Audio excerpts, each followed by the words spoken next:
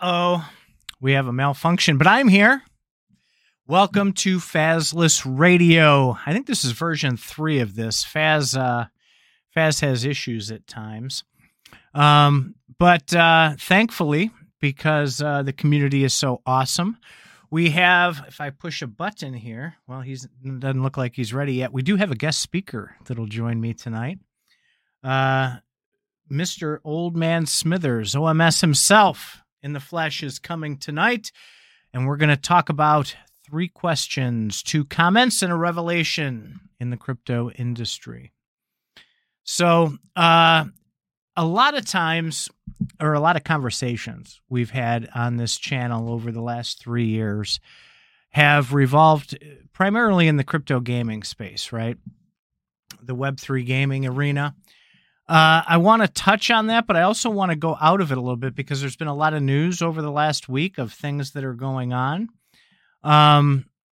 So hopefully we can get through this and we can do a great job here tonight. Sorry. He keeps jumping in and out. He's having some technical difficulties. It's like it's a normal show. We never have this show without some kind of a technical difficulty. Let's see if we can add him in here. I think we're good. There he is. It never fails. As soon as I hit the button, all of a sudden I see device not connected at the bottom, and I was like, oh no. Yeah, what you missed was my entire green screen falling down behind me. So no. That's great. Awesome. So tonight OMS has graciously joined us with Faz being out. So we're doing Fazless Radio. For some reason, these always tend to do better in the metrics. I don't know what's different about the show, really. Well, thanks for having me, man. I appreciate it. No, absolutely. So I do want to get into a lot tonight. We should be able to hopefully keep this to an hour, but I know people go absolutely crazy. There is Mr. Zorro. Mr. Zorro, I don't think has ever missed a show, ever. Always. And it's been this, at the end of this year will be 3 years that we've been on the air. So that's quite an accomplishment. I don't know if I could listen to myself for 3 years straight. I have y'all on repeat before I go to bed every night. Put you right to sleep, huh? Yeah. I feel myself get smarter while I'm sleeping. It's crazy. That is a beautiful compliment. Thank you. I'll remember that one. Mm-hmm. I'm gonna add that to the Faz Radio site. I have a couple of great quotes that I put up there when I built that one. For those of you who don't know, before we get into it, we're rebuilding that stuff. The Faz Radio, the Crypto Faz Academy websites. We had a glitch. I've used the same web host for quite literally almost 30 years. And I have 19 of my own domains on there, and I do websites for other people, and I brought their domains over there, and it was fantastic. And all of a sudden, I think it was like beginning of summer, I started just seeing weird things happening. And one of my clients called me and said, "Why is there Russian porn on my website?" And I went, "That's a great question." And everything got hacked, apparently at the web host's end. And so I had to migrate everything over to a new web host. And so I had to rebuild everything. I said, this is great. Everything gets a facelift. So if you haven't gone to fazradio.com recently, jump over there.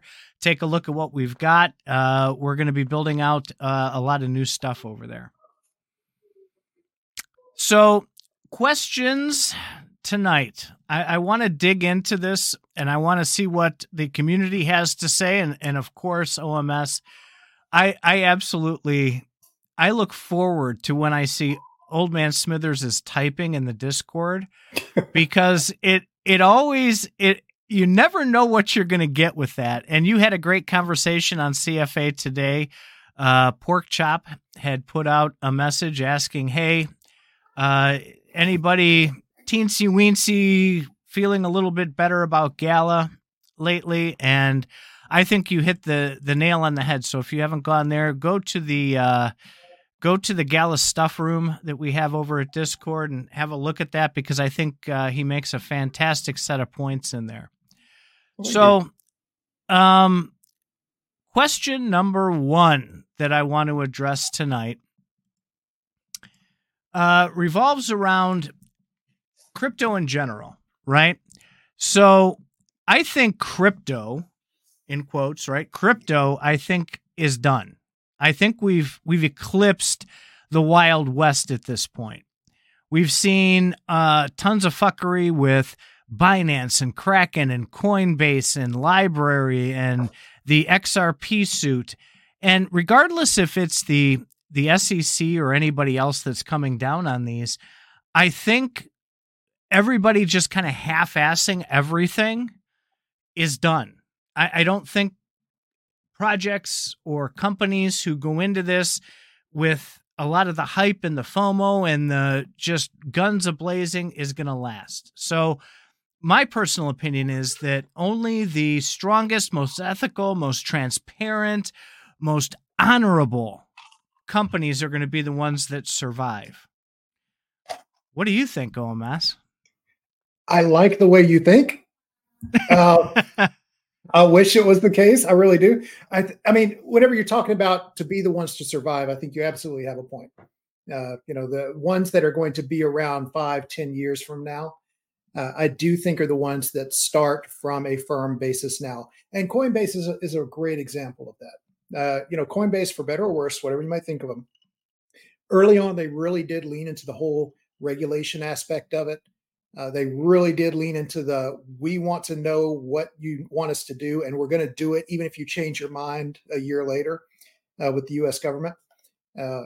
They've been building that firm background of, regulatory friendly as an exchange. And it's one of the reasons I personally think that we haven't seen a real solid effort by the government to go after them. Not to mention they're probably paying off people left and right in Congress. But, it's one of those things where I do think at the end, 10, 15 years down the road, Coinbase will likely still be around because of that. But I still think that there is a lot of Wild West going on right now. I think as soon as the next bull comes, you're going to have a ton of people building sketchy startups, promising the world, because crypto is like one of the only industries that you can get funding first. Like, it's one of those things where, it's, you sell the dream. You don't sell the product, you sell the dream, and people will give you millions, if not billions of dollars for it. Do you think, though, that when I mean that it's dead, maybe I should have been a little clearer. So my thought process on this whole thing is, I think there'll still be a lot of that. Absolutely. There'll be people coming out as in cowboy mode, but I think that those projects aren't going to make it. Whereas before, you're right. You throw up any new ticker symbol that you see, people would just throw money at it left and right. Right. I think we've grown as an industry, at least at this point, to be able to recognize a lot of the stupidity that's being thrown out there. And I think that while they might go out and hit it like the Wild West, I don't think they're going to make it. I think we're coming up to the top, to the crest of that crap, just throw it out there and it sticks kind of thing. We're seeing a lot of big projects. Bored Ape Yacht Club, right, has been on the way down. A lot of what is that other one? The Doodles, right? Because all of a sudden people started realizing they don't have a lot behind it other than a pretty picture. Right. You have others like SHIB, right? SHIB is still alive and surviving. You have, now granted, it's not anything with any depth quite yet, but they're trying to build out further utility for it. They have they call it the Shibarium or something like that. Yeah. And they're trying to make something of themselves. Companies like that, I think, have a better chance of survival, but the ones that are built on pure hype and FOMO and vaporware and dreams, I think they're going to struggle mightily, even with a bull coming. Yeah, I think you're right. And they will die and people will get burned. And the more people that get burned will learn a lesson. So they will be less liable to fall for it the next time. And I do think over time you will see that industry shift.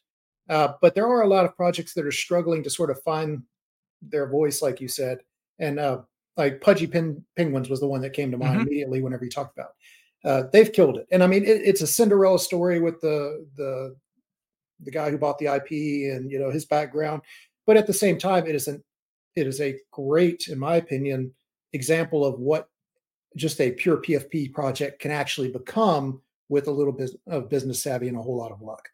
So I think there will be a place for the people like that. Absolutely. Let's move on to question number 2. Let me pull up. I gotta keep clicking buttons. That's the only thing I don't like about StreamYard. There's too many button clickies during a show. You need a Stream Deck, man. I'm upgrading a lot of different things. You'll hear about that very soon. Nice, Black Friday. So, yeah, well, exactly. So I think in the regular fiat US dollar world, things are changing a lot. And we've seen this in El Salvador with Bukele. Just recently, just last week, I can't pronounce the guy's name. I think it's Malay is how they pronounce it, in Argentina. Yeah. Have you seen like the clips of what this guy says? And he goes on the what is like the equivalent of the CNN of Argentina. Yep. And he says the libs are shittards. Yep. And this guy gets elected. The people are done, right? So he put out a letter today, and he said it's not negotiable. The central bank is done there. Yeah. And I thought that was wild, right? They're embracing Bitcoin. They're changing people's thought patterns on how economies and money is looked at. So do you think that this change in direction will catch on? Do you think more countries will adopt that? Do you think that more people will adopt a different way of thinking about money and economies and their own personal economics? Well, like the old term, necessity is the mother of all invention. I think Argentina in particular, and the Argentinian people are wanting a change, obviously, by the election of their new president. And I'm approaching this from a gringo's perspective with very little background information beyond what I've read in the last couple of days. So my ability to give an opinion is going to be small. That said, he's doing away with the central bank. He says that he wants to, embrace Bitcoin. He's been a big proponent of Bitcoin because, again, I think in Argentina's situation, they are looking for a way out of the current problems that they've had. However, he's also said that he wants to dollarize the Argentina economy. So much like Ecuador dollarized back 20 years ago or so, he wants to bring that to Argentina. It's not a silver bullet. It's going to have its own set of challenges. But, that does go to show that no matter how friendly you are with Bitcoin and cryptocurrency, the world is run on central currency. The world is run on the petrodollar. BRICS is, constantly trying to undermine that. And they have been for however many years. But wars are fought over, central currencies. So I as much as I think that you'll probably see smaller countries, if they get into some trouble, it does provide them another option, much like El Salvador. I don't know if it's going to be a whole kumbaya. The world's going to embrace it because I think there will be a lot of pushback to the point of armed conflict, before that they go quietly for that. I think part of Argentina's plan will be to do it the right way if they dollarize the right way, right? So if they take a model like they use over in the East, right, like in Japan and even any of those countries over there that integrate the dollar in, if they ease it in and use that as the stability while they build out the infrastructure for something like Bitcoin, or perhaps from a non-centralized standpoint, from a governmental standpoint, bringing out a different type of currency, maybe not a CBDC, but something along the lines of a different kind of stable coin for themselves. How they approach that adoption, I think, will play a key role in the success or the failure of that going forward. I think people are realizing look, the government tells us there's like 4% CPI inflation. We all know that's bullshit, right? We go shopping. My wife goes grocery shopping, and our grocery bill is literally tripled in the last 18 months. All right. Same food, but the price of it has gone up. So we know it's actually 10, 12, 14, 16% a year of realized inflation. And people can't do this anymore. The homes, I saw a graphic today, the homes in the United States are at levels of the Lehman crisis back in 2008 as far as home sales are going. Home pricing is dropping. The interest rates continue to go. We have Powell over at the Fed. I don't know if you saw it was like 2 weeks ago, he did a news conference where he was visibly agitated because I think he's even at the point where he's trying to tell the powers that be, look, we can't keep doing this. It's going to fail at some point. And I think the people seeing this around the world are really going to stop and start thinking a little bit and become a little bit more based in educating themselves on, hey, what we've been doing isn't working. We need to do something a little bit differently. By people, you mean the individuals or the people Absolutely. in power? Or Absolutely. The people in power, I think they know they're in trouble. I really do think they know they're in trouble because people aren't going to continue to work with this inflationary system that does nothing but screw them over in the end. And they are nervous of things like Bitcoin, absolutely. But I think they're coming to a point where they're starting to realize that it isn't this magic internet money. This is actually something that is a solid, real thing that can change lives in so many different ways. I mean, you're right. But it's like the whole thing. It's like I try to think the best of a person individually, but I can't help but think the absolute worst of people as a whole. Because I think most people, my wife is a great example. She is not into cryptocurrency at all. I love Same cryptocurrency. Yeah, and that's what I'm saying. And she loves me being able to show her my phone and being like, "Hey, we just made 10 grand today." And she's like, "Oh my God," because to her it's magical internet money. She doesn't know anything about what blockchain is or ledger. She doesn't know anything about that, and she doesn't care. To her, it's the same as stocks, which she understands sort of what stocks are, but she's not up to speed. And she's a brilliant woman. She's better educated than I am by far. So it's not an issue of education. It's more of an issue of just that's not in their wheelhouse. And I think a lot of people are like that. I think the people that find out, the ones that want to actually start diving into the projects. And it's funny because a lot of the times it's not because they want to get technologically educated. It's they're trying to find the next 10 times, 20 times, 50 times. And they start looking for utility. And then they have to start diving into the projects and being like, oh, okay, well, in order to understand this white paper, I have to understand how blockchain works. It's funny how it works out like that.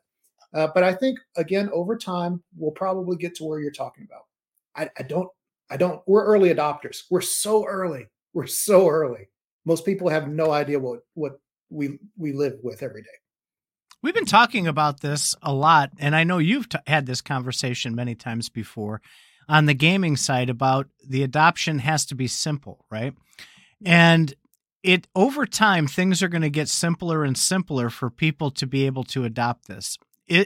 I agree with you in the fact that, okay, in order to, whether it's gaming or whether it's an economy, you have to have a wallet. And that wallet, if you're going to make people write down a seed phrase or try and remember a seed phrase, that's going to be tough. But you also have to have the security of that seed phrase. So there has to be a way to secure that because most people will copy those words to their desktop and then they go, visit some sketchy site somewhere and they throw a keylogger or some kind of virus on there and there goes their wallet and all their money's gone, right? So that is a big step towards solving that problem. And you're right. I've argued, see, my thoughts run like this. This is why Faz gets aggravated with me. I go in 10 different directions. When you say, we're early, we're really not early. And I've argued this so many times. We're not even early anymore. And after a project's been out 3-4 years, they're not early anymore.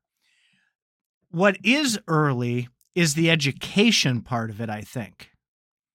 Not the the actual technology or the way of thinking. And we're having a hard time translating the technical side of it to somebody who doesn't know what it is.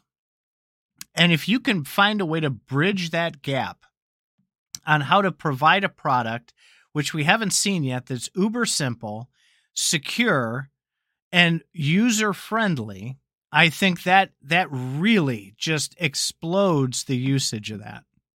I will agree. I'll take it one step further and say the minute that you get to where they don't even have to think about it is where you start seeing adoption. Electric vehicles are a prime example of an industry that we're still early on, even though electric vehicles have been around for 100 plus years. Right. EVs, as we understand them, have been around for 15, 20 years. But you never really saw widespread adoption. You still don't have it, but it's getting there until they made it to where people didn't have to think about it. It was just, they don't care how many battery banks, their Tesla has. All they care about is how far can I get on it? And is it easy for me to charge it? And it's cheaper than gas. They don't think about anything except for the hardcore Tesla enthusiasts, in terms of what's going on underneath them as they're driving the car. Why doesn't it have an engine in the hood? Most people don't care. They just think, oh, look, it's a frunk. It's a front trunk. That's great. How neat is that?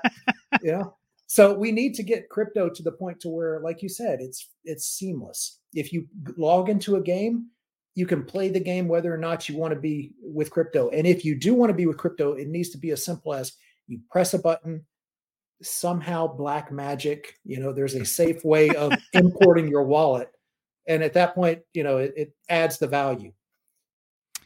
So what I will tell you is wallet technology is moving, and I don't want to go too far off because we've still got a lot to cover, but I've mentioned it, I think it was 2 weeks ago. I have been playing with a new clone-ish thing of MetaMask called Rabby Wallet, Rabby. And so far, I'm extraordinarily impressed. It's like MetaMask on steroids.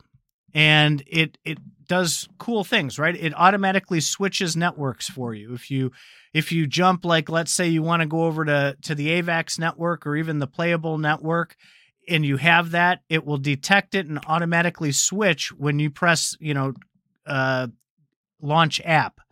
If you don't have that network, it will give you a warning and say, hey, it's trying to connect to this network. This is what the network is. And it gives you a link to go read about it.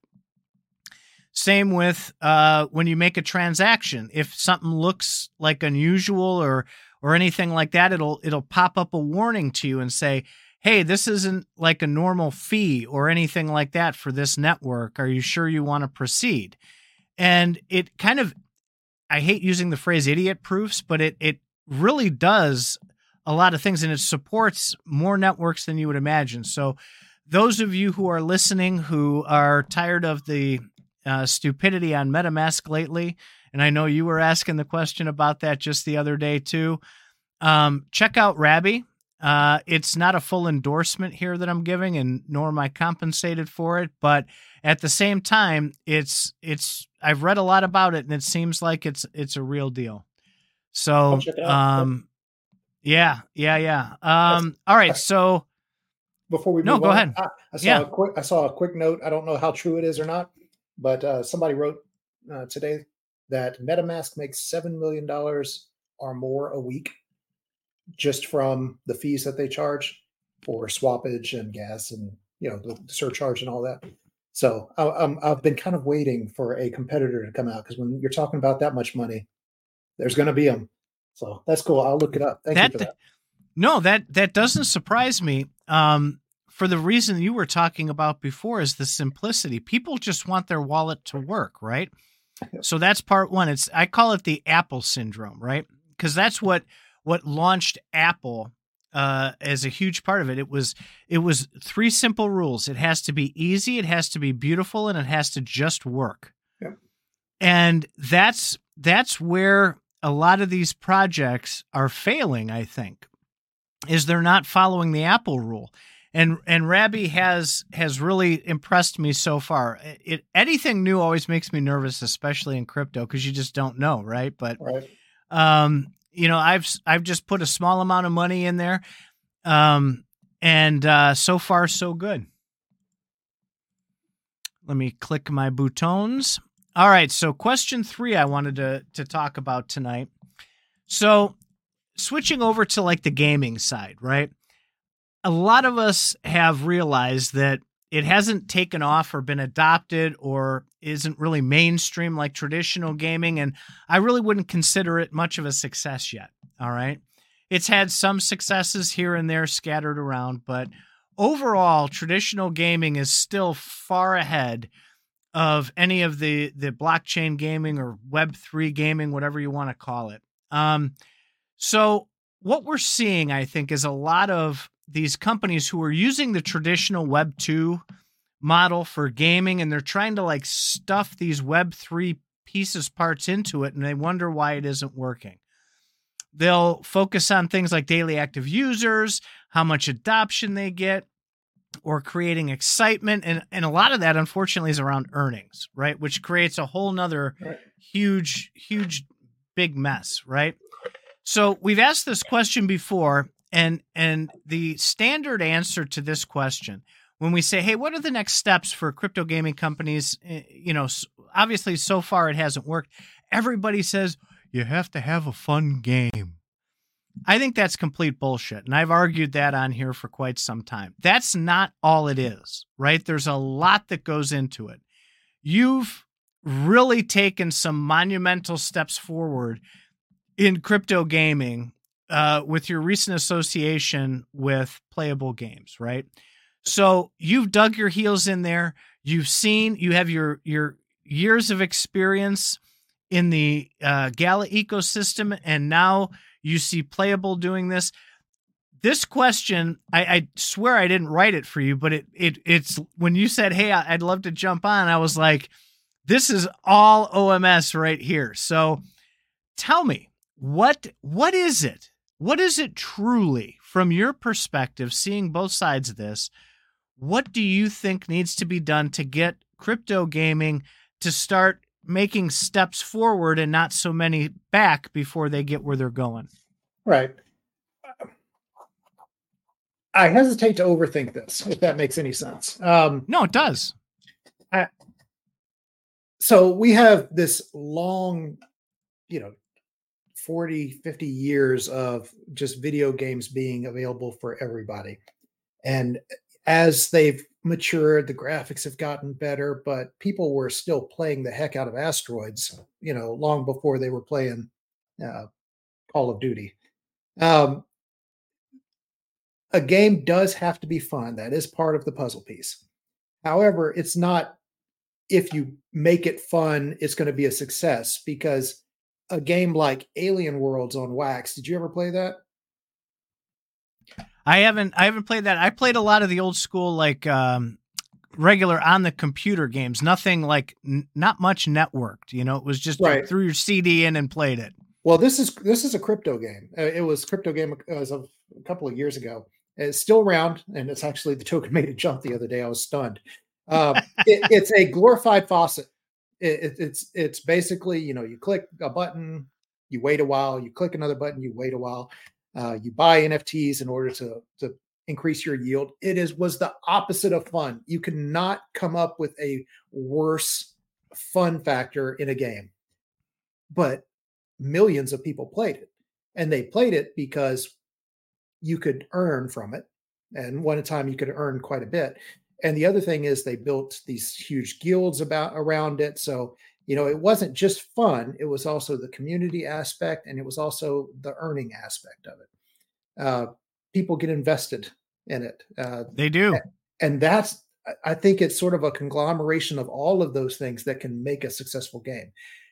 How do you get that in crypto has been the burning question. Because like Gala, God bless them, just Spider Tanks is like a great example for me. And I love Spider Tanks as a game. I love the team behind Spider Tanks. I think Gala's implementation of it, both in the economic sense and the ease of use was just atrocious. Like there was something as simple as buying upgradable parts for your tank required you to go out on another website, go through 3 or 4 different transactions, which are multi-step transactions, figure it all out on paper or your computer, what you need, and all this, instead of just the one click inside the game, which it should have been. And that's the ease of use part of that conglomeration. It had the earnings, it had the community. There was a great community there. It was just what brought it to its knees in my mind is just the economy aspect. They just dragged it out to the point to where you couldn't really earn from it, and what you could earn was just a horrible experience to try and use. So I think they fumbled that. Playable games, you mentioned them. I'm gonna tout them here. One of the reasons that I really got excited about them was Nexus. I didn't even get involved with them until they came out with Nexus, and I was like, okay, so how are they approaching this? First of all, Nexus is a third-person MOBA shooter.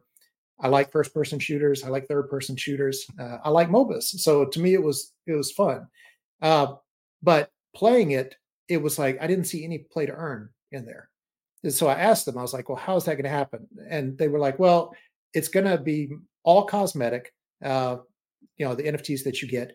And we're going to be doing, they've got some really good ideas that I'm not going to share here, but they do have, they've said publicly that they're going to do like tournaments. And to me, if you can automate the tournament aspect, if as a player, if I can put in maybe $100 worth of entrance fee, and every other player in that game puts in $100, and then at the end of the game, if my team wins, we get the $100 per player from the other team. But automate it, make it a smart contract. The technology is there. It's like, why hasn't somebody done this yet? And I'm sure a lot of people come out and be like, oh, there's legal aspects and all of that. That's great. But there's a country out there that they could pull this off at, and nobody's done it yet. So playable games, I'm telling you now, they're working towards something along those lines. They're going to be holding tournaments. There will be leaderboards, and it's all going to be automated. And that's what I love about those guys. Everything they do is a smart contract. The HODL tournaments, the lottery that they run every week, the node tournaments or the node lotteries, it's all done via smart contract. And I love that about them because they're using blockchain the way it's supposed to be. It's great. Well, I love hearing that. And this is funny because this goes into something that I'll get into a little bit later, but you alluded to it. And I think it's a very, very good point to make in that there is a lot of humility there. And that was when we did our first interview with Old Bull. This was way back. They hadn't released anything yet, and they had just gotten started. And we kind of laughed a little bit because he was so like brazen and just upfront about everything and just said it how it was. And I instantly caught on to that. And I said, holy crap, this guy's sitting there with the humility to be able to say, hey, we didn't know what we were doing when it came to this part of this. We had a vision of what we wanted it to be, but we didn't know how to do that. So we went out and we found somebody who was an expert at that and brought them in to teach us how to do it and how to implement it. That's huge. Right. That hits what we just talked about. That hits the transparency. That hits the honorable part. That's not making unrealistic expectations, out there for a community who's using real money to buy into that system. They're not bullshitting you into believing something that isn't true. And I love that candor. I love that humility. And that is what originally attracted me into the project. Yeah. So I've been working with them only for a couple of months. I really respect the family that I've worked with thus far. I have a real problem with hero worship. Anytime I start feeling myself putting somebody up on a pedestal, I'm actively trying to chip it down because people are people everywhere. They will always disappoint you, as sad as that is to say, because they're they're human. It's like, right. We're all human. We're gonna have dark secrets. We're gonna mess up. So as much as I love, I'm always on the lookout for those dark secrets. But thus far, I mean, the family has really impressed me, and I say family because the founders are all one family, which I was very leery about, but they seem to. It works. It seems to work wonderfully. Awesome. So we've promised on this show tonight 3 questions, 2 comments, and a revelation. So we've got the 3 questions out of the way. Let's talk about some Titan narrative comments. Everybody loves those, right? Can't wait. So the projects that tend to put their company or their economics or their own good over the community, all right, put their interests first, I think are about ready to die a slow death, all right? And if you looked back to traditional business, right, they even taught you this in business school, right? The first few years of your business, you shouldn't expect a profit. You grind, you get people bought into your vision and what you're trying to build. And if it's a good vision and you take care of your customers or your people and you do right by them, then you're going to be a success. All right. Somehow this got like all fucked up in the crypto world. Okay. Somehow this turned into, like you said at the beginning of the show, people just throw money at them and then they're expected to make something work. And a lot of times they didn't even have to tell you anything about it. They're like, we're a crypto project and we're building games and like millions of dollars. Yeah. Which is like come flowing in. Somehow crypto has turned this into something that it shouldn't be. And I think this is, I did a lot of thinking about this, and I really think that is a big part of the reason why it has slowed the adoption, because people have unrealistic expectations of, and there's accountability issues. And these companies just come out and expect a lot of things that really just aren't there. So the projects who do this, I think, are going to slowly go to the wayside and probably die off. What do you think, from your perspective? Do you think that is something that maybe does impact how things work in this industry? We were talking about this earlier. It's like crypto is one of the only industries where you make all your money up front by selling promises, and then you end up having to deliver the actual product or the service. Because of that, there's almost no accountability. And that's one of the biggest things that's missing from this entire industry is accountability. And that's where, as much as people rail against the US government and the other governments getting involved, I don't think you will see the return to that kind of accountability that we have in the typical markets until some sort of regulatory oversight is put into place. Because Gala, for example, I hate to use them, but I mean, they're an easy one. They would have gotten shut down so long ago. They'd gotten sued into oblivion. There would have been class action lawsuits left, right, and center. And the only reason that there haven't been, or at least there haven't been really public ones, is because there were no guarantees. There was no. They did not ever say, we guarantee that if you give us money, you will get X service. I got a refund off of a Kickstarter just a couple of days ago. It was for Battalion 1944. It was supposed to be sort of like an early shooter, a World War II shooter, like Battlefield 1942. Ooh. Type of stuff. Yeah, that sounds like fun. Right, and it did, and I bought into it. I had the top level of donations. My name was in gold in the forum. I felt very proud. And it ended up going. It came out, but it was atrocious. It was horrible. It didn't deliver on anything. And out of nowhere, this was like 6 or 7 years ago. Out of nowhere, about 6 months ago, I got an email saying, "Hey, we would like to go ahead and refund the money because we obviously didn't meet expectations." Which anytime I see that is like somebody's getting sued, and this is their way of front running that. Which great, And I just received the refund like 2 days ago. I turned around and put it into Bytes from Neo Tokyo. and it's making me a lot of money. So yay, Italian 1944. But my point being is the only reason that happened at all is not because of the goodness of people's hearts. It's because somewhere somebody pissed off somebody that was going to sue them, all right, and possibly facing jail time. I don't know. You don't have that in crypto. Well, you don't have much of it. BZ would probably argue with me on that right now. Right. But you don't have a lot of, it's not mainstream yet. And I think until it is, you will probably continue to see these companies selling promises instead of actual products. So do you think that's what it's going to take for crypto companies, regardless of whether it's a gaming company or, any project, Cardano, anybody out there? Do you think it's going to have to get to the point where people are suing the snot out of these companies before they're going to hold themselves accountable? Or what do you think the best method of accountability would be? I mean, the personal accountability is always my favorite. I think there's... Yeah, well, you're not going to see a lot of that, unfortunately. Yeah. There's a lot of projects out there that are run by, ethical teams that have their eye on the prize. They have an end goal and they're working towards that. And I think a lot of the layer ones are like that, with some exceptions.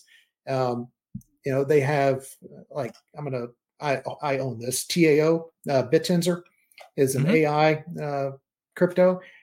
It was a Cambridge professor that started it up, provided I'm thinking of the right crypto here. But I don't think that he's trying to rug. I think they're actively doing it, and the results that they've shown so far has shown that. So I do think there are projects out there, and I think that they will continue to do that, whether or not there's any regulatory oversight. But I also think there's a majority of bad actors out there. Or even if they don't tell themselves they're bad actors, Gala, they start off very strong and then they say, well, that was kind of hard, so we're probably not going to make that promise, but don't worry, we're going to give you a vial, and it ends up being just kick the can down the road over and over again with no accountability, because, why should they be? I think it'll eventually come to that. I don't think people realize that aspect of it yet, but I think eventually they're going to get to that point when the promises run out. And we may not, with a lot of these companies, I think we haven't gotten people to realize that yet, that there has to be a point to where you say, enough's enough. And there's always that hopium. There's always that FOMO. There's that hype.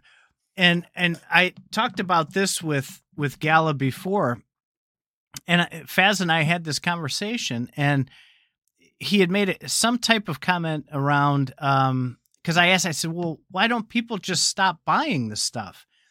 And it turned into a great conversation because it's real. You fall into that. I forget what they call it. There's a term for it when you gamble, like in Vegas, right?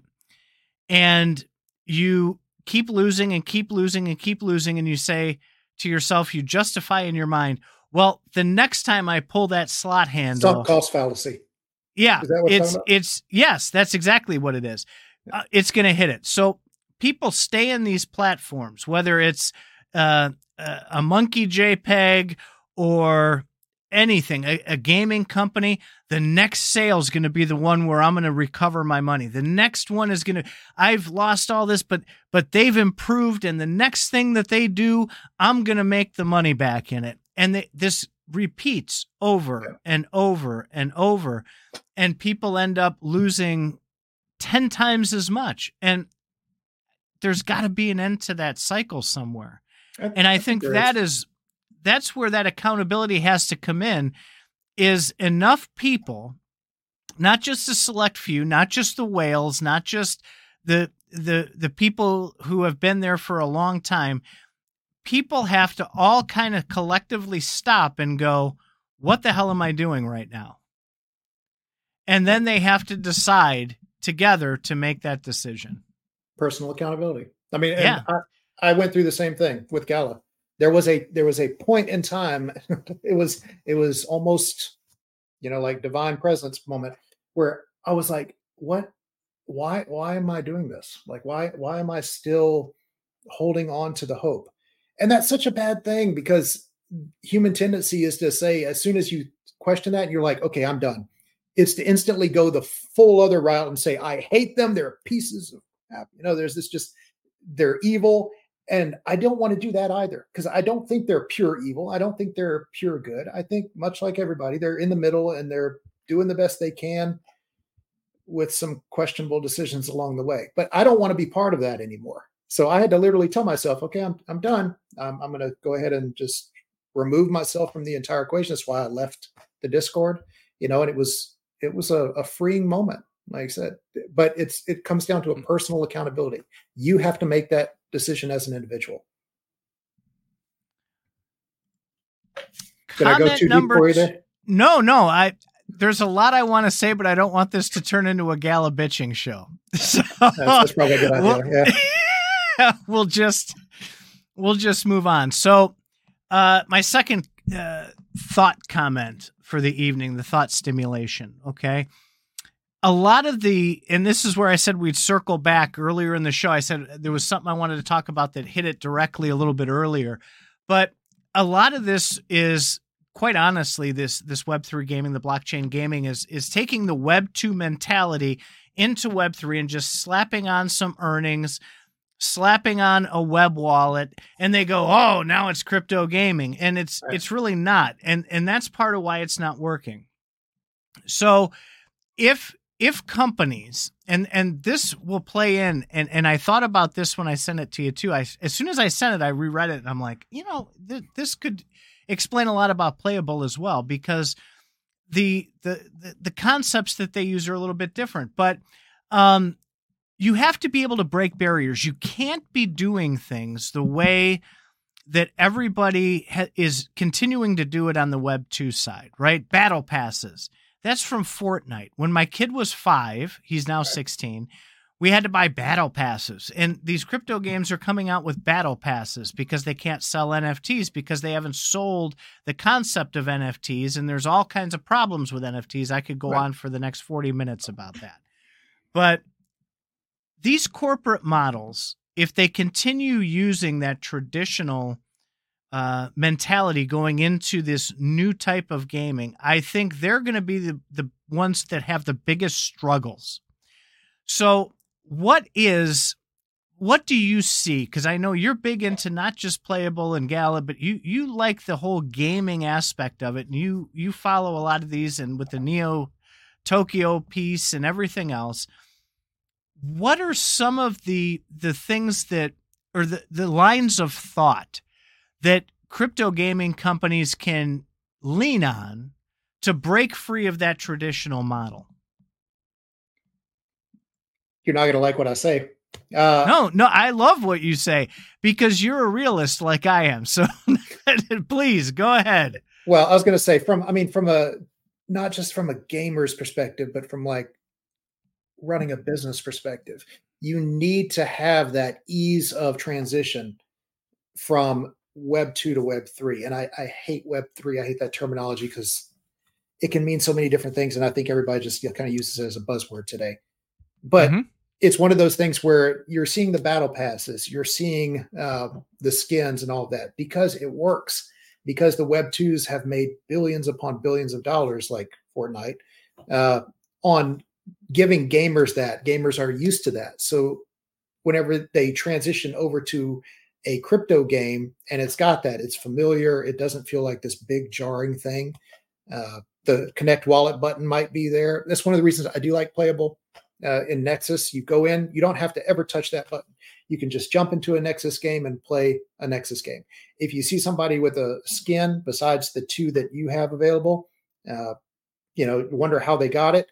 That's whenever you can, hit that connect button and then go through the process of creating a wallet if you want. But it's seamless. You just download it from Epic. You're in a game, provided you can find a game.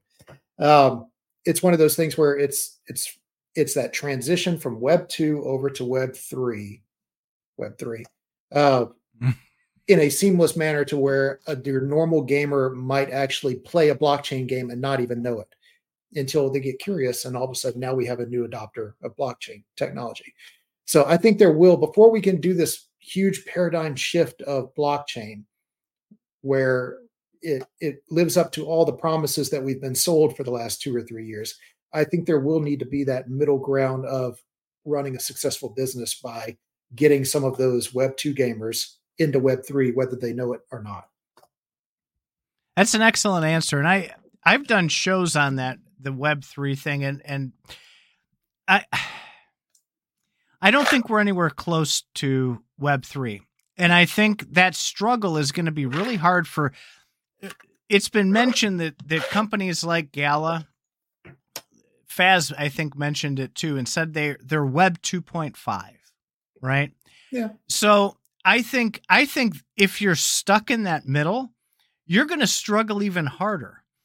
You have to bridge that gap between the two, and you have to have two inherently completely different types of products that have an attractive nature that's going to bring people in. You do have to have innovations that are different than traditional gaming. You might, and I hate even using the term, but you might lure them in or hook them in with a battle pass, what seems familiar. But that's the whole shtick of Web 3 is it's different than Web 2. So it does have to be different. And the struggle, I think, is going to be for people who can't break out of that traditional corporate mold and do things differently. I haven't seen another gaming platform that has come out with anything horribly groundbreaking yet. And by groundbreaking, I don't mean an entirely different model, but something as small as a mix between the two, right? So if you have a store, let's say, and feel free, you can tell Playable to do this too. It's okay. My thoughts are free. You go into the web store, and you have like, I bought one of those characters from Playable, right? Mm-hmm. One of the skins, and I love the thing. And quite honestly, right here in my head, immediately I went, I'd love a fucking sweatshirt with that on it. And I go to the web store and there's nothing there.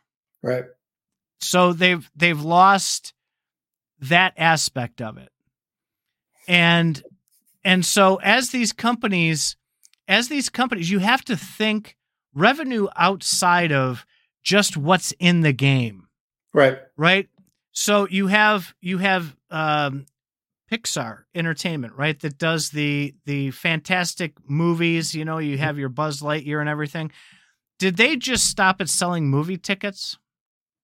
No. They integrated that with characters, with games, with, 10,000 different things that could incorporate Buzz Lightyear.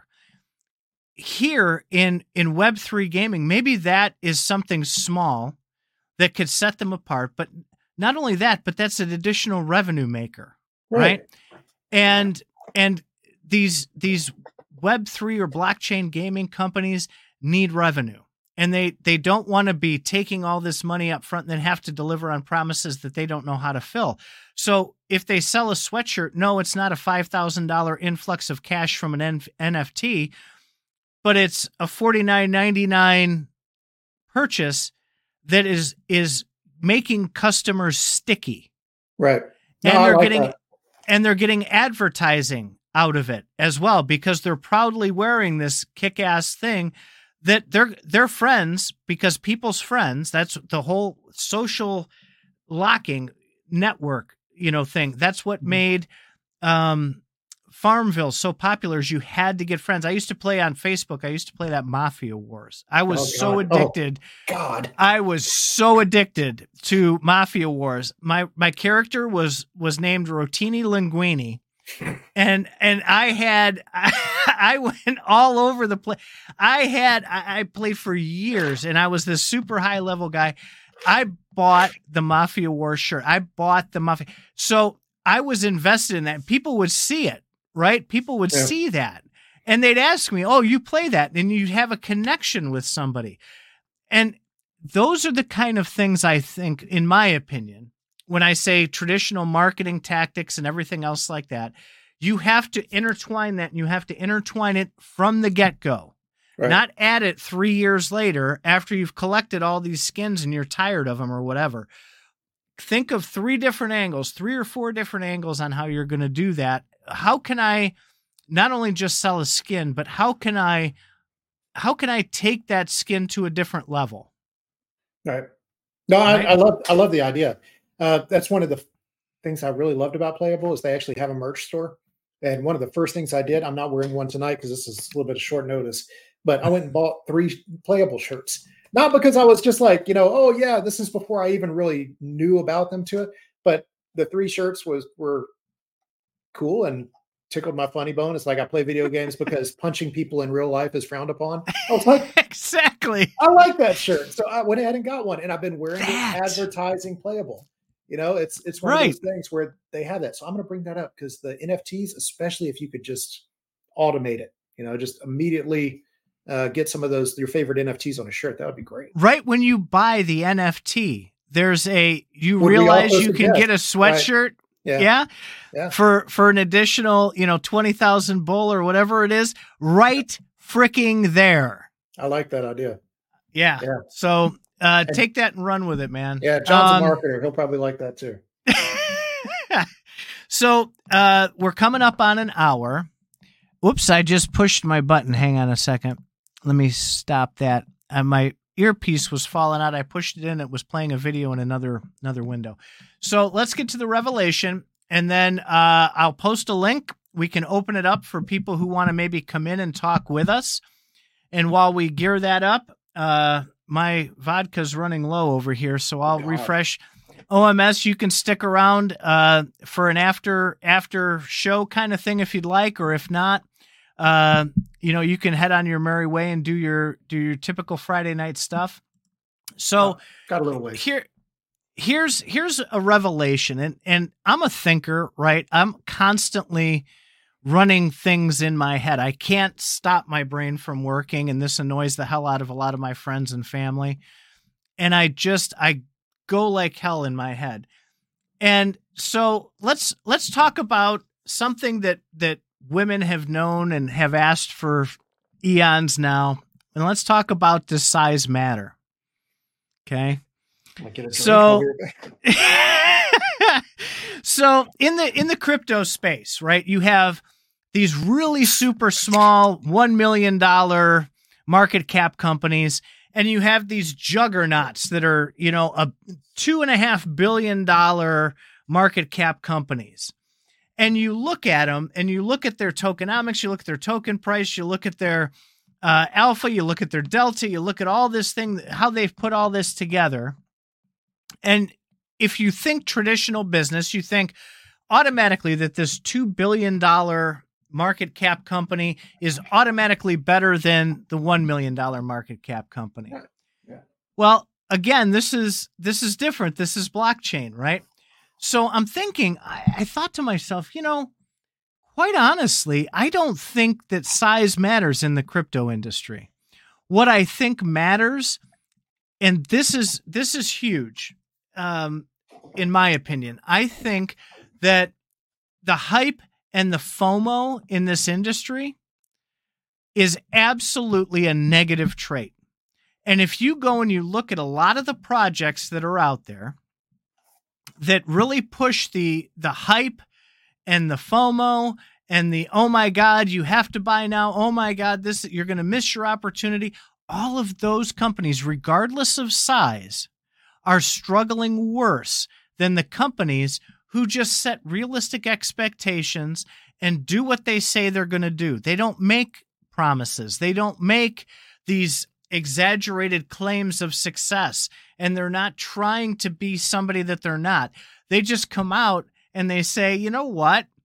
We're trying to accomplish this, and here's what we're going to do that. And we're going to ask you to try it out, see if you like it. And if you like it, stick around. Let's build layer 2 and let's build layer 3 and make an onion from the inside out and build these layers together.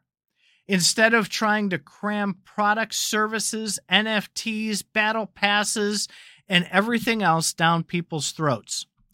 So my question to you, sir, I've realized that in the Web3 space, size doesn't seem to make a difference. What do you think?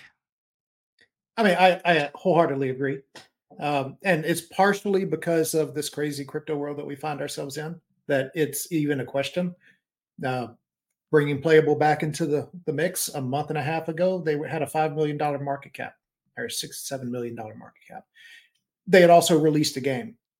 They also had a fully doxed team. They also had the best web app that I have seen in crypto thus far.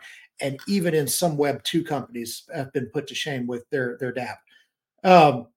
It was criminal that they were, at $6-7 million market cap by the way that we look at crypto. And other people noticed that as well. And that's why suddenly they're at like $35 or $40 million now. They've had a meteoric rise over the last month. Whenever people saw the market cap and was like, oh my God, here's a company that actually delivered on something. And the hype and the FOMO and all that factored in as well, without a doubt. That's just the world that we live in right now.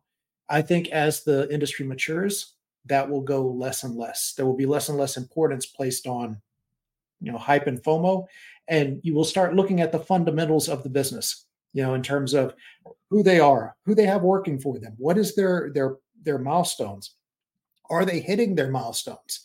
Are they setting realistic expectations, not only for themselves, but also for their community? I think the more companies do that, the more they will start to be respected as serious companies, as real businesses. Absolutely. And then, it'll start to matter more. Right now, it's one of those things where it's just nobody knows what they're doing, especially from the community side. It's just Bored Ape Yacht Clubs. We're a tribe. Screw your fundamentals. You're just mad because you don't have a Bored Ape. That's all it is. And right. Suddenly our Bored Ape is worth 70 ETH. And how did it get here? Who knows? But it's there, right. And we're blessed for it. So screw everybody else. It's a weird world that we're in right now. But I do think it will mature to more what we're used to in business. I really think that when you seriously, like when you run projects that you've been a part of, whether you've bought their token or joined their ecosystem or even interacted in their Discords, go back, because this is where I came to this revelation, is I literally looked at my Discord, and I have a ton of Discords that I'm a part of, and I went down to them, and I started thinking about the success of their company, what they offer, as well as the expectations. And I'm looking and I'm like, some of these are huge, some of these are tiny, but the ones that don't go over the top with this FOMO and this hype and these promises, they're the ones that are doing fantastic right now. Right. It's a pleasure to be in their Discord. It's a pleasure to interact with the team. It's a pleasure you want to go back into that Discord and interact more, and you discover more about the platform. And those are the ones that I think are going to end up at the top. And the ones that continue to pump this FOMO and this hype, people are going to be ignoring it 100% going forward, because we've done shows on fundamentals, and we've done shows on how do we research things, and it's boring stuff, right? I spent 3 hours on one of the projects that we did a show on, and it bored people to tears. We're watching people drop off the cast. Well, that's why some people are successful in this side of the industry and other people aren't. Yeah. And I don't think I'll let you talk in a second. I just want to get my last thought on this out. Is the last thing I want to talk about is people and how this interacts. Just because you have a founder of a crypto company that was successful in their industry that wasn't crypto doesn't give them any higher chance of success on the crypto side. And I want you to think, use your heads out there, people who are listening, think about that in terms of where you sit with where you've put your money in crypto and the level of success with the projects. And the people who don't have a big background are feeding your profit margins probably more than the people who have experience in the industry that they're working in now. test it. I did, and I found that to be the case. Yeah. It's just, again, crazy world we're living in. Whenever I first started quizzing Bitbender about Gala, this was on Reddit at the end of 2020. He was touting Eric's background, at Zynga. And my question then was, great, he caught lightning in a bottle, just with this perfect formation of social media and games and all that. How is he going to do it again? And he laid out, their step by steps about how they're planning on doing it. And to Eric's credit, he did it again. He got that perfect time where crazy cryptomania happened and gaming, and Gala took off like a rocket. Setting aside what Gala's doing today and how they're doing, he did succeed at that. He caught lightning in a bottle twice, and full props for him. But I look at stuff like that, and that is an instance of somebody's background undoubtedly helping him get to, that second rocket. But there's no guarantee. There's absolutely no guarantee. And on a macro level, there are so many things happening that can derail even the best run projects. You could have a project that is just hitting milestones, doing everything they need to do, and all of a sudden the SEC decides that they're going to sue Tether, and the entire market crashes, and now this business has no money, and right. They fail. It's just, there's so much stuff going on that it really doesn't matter about what the team brings to the table in the grand scheme of things, but it absolutely matters if everything works out perfectly. So it's sort of a non-answer. It doesn't matter, but it absolutely does. It's one of those things where you have to look at that. Just approach it like a business. A lot of people approach crypto as sort of like a lottery. Who's hot, who's not, what's going on, what's happening on Twitter this week. But try and approach it like a business, and I think that you'll win more times than you'll lose. I think. Absolutely. And the people do got to take that out of their minds. This isn't like that lottery. You can't just pick a token, go to CoinMarketCap and sort them and find the ones with a dot and then 5 zeros before the numbers start and think, oh, I'm going to get into something early. Yep. Because you have this conception that they're all going to get to $1, and you just get your ass handed to you. And there's projects that look completely legitimate that turn out to not be. Listen, and Faz still gives me shit about this to this day, is Black Eye Galaxy, right? They're a gaming company. They were doing this space game, and they were on a bunch of different radars in places that I look for my information. And I spent quite literally over 2 hours digging up information on the people, on the company, where they came from, what they did, their education, what news articles had been written about them. I did every bit of due diligence possible. And so I got on Faz Radio. We talked about it. We talked about it in Discord. I got a bunch. Faz got a bunch. And then we kind of just went about our way. And we circled back to it about 6 months later, and I said, I haven't been over here in a while. Let's go see what goes on. And I logged into the site, and it said, hey, thanks for playing. We're all done here. And I looked up in the corner where my balance of tokens was. I'm like, well, shit. Yep. You'll have them forever. Yeah. So even when you do hit those fundamentals and you do your research, this industry, unlike the stock market, there are still things that you can bump into that are just going to disappear. And you have to be prepared for that as well, even though you do the research. Yep. Or rocket, everything that we just talked about. And then you have like Pepe Coin. It's that you can't forecast that kind of stuff. And it's wonderful about crypto. You just get on and take a ride. And a lot of the times you'll end up in the dirt, but sometimes you end up on the moon, and it's great. I love that. Absolutely. So, hey, we're just over an hour here. So the official show will go ahead and end. So what we'll do is we're going to take like a very short break. I've got to refill my drink. And if you guys want to stick around, stick around. I'm going to put the Faz music on. We'll take like a 2 or 3 minute break. We'll come back on. I'm going to post a link in the comments here for the show. If you want to come on the show and join us here on the show to talk about any topic, we'll leave it. We'll call it open mic because the show's over technically. We'll call it Open Mic Friday for the long holiday weekend. We'll talk about anything you want to talk about, except CryptoView's not allowed to talk about XRP. Good luck.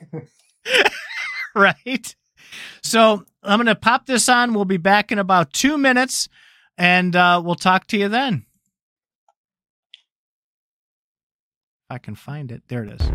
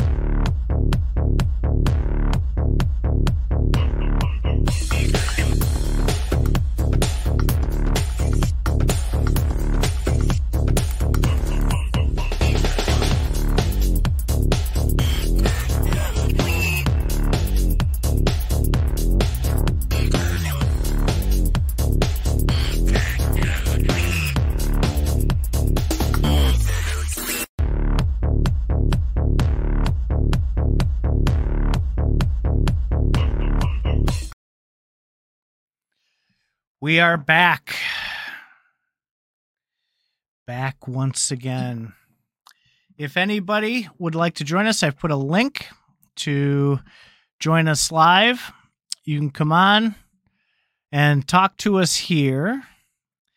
Yeah, CryptoView, I know. What else is interesting if not XRP? So we do gotta, we say it on all these shows. We do have to get you on here to walk us through Zoom Wallet and some of the cool things you can do with the XRP ledger.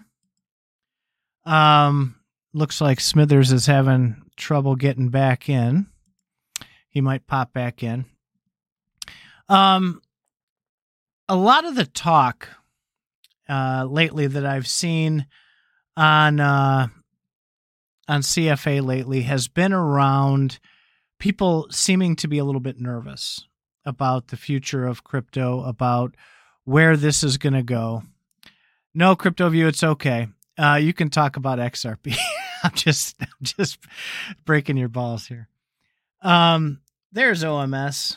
Connection issues back again. Yep. So I've noticed a lot of the talk.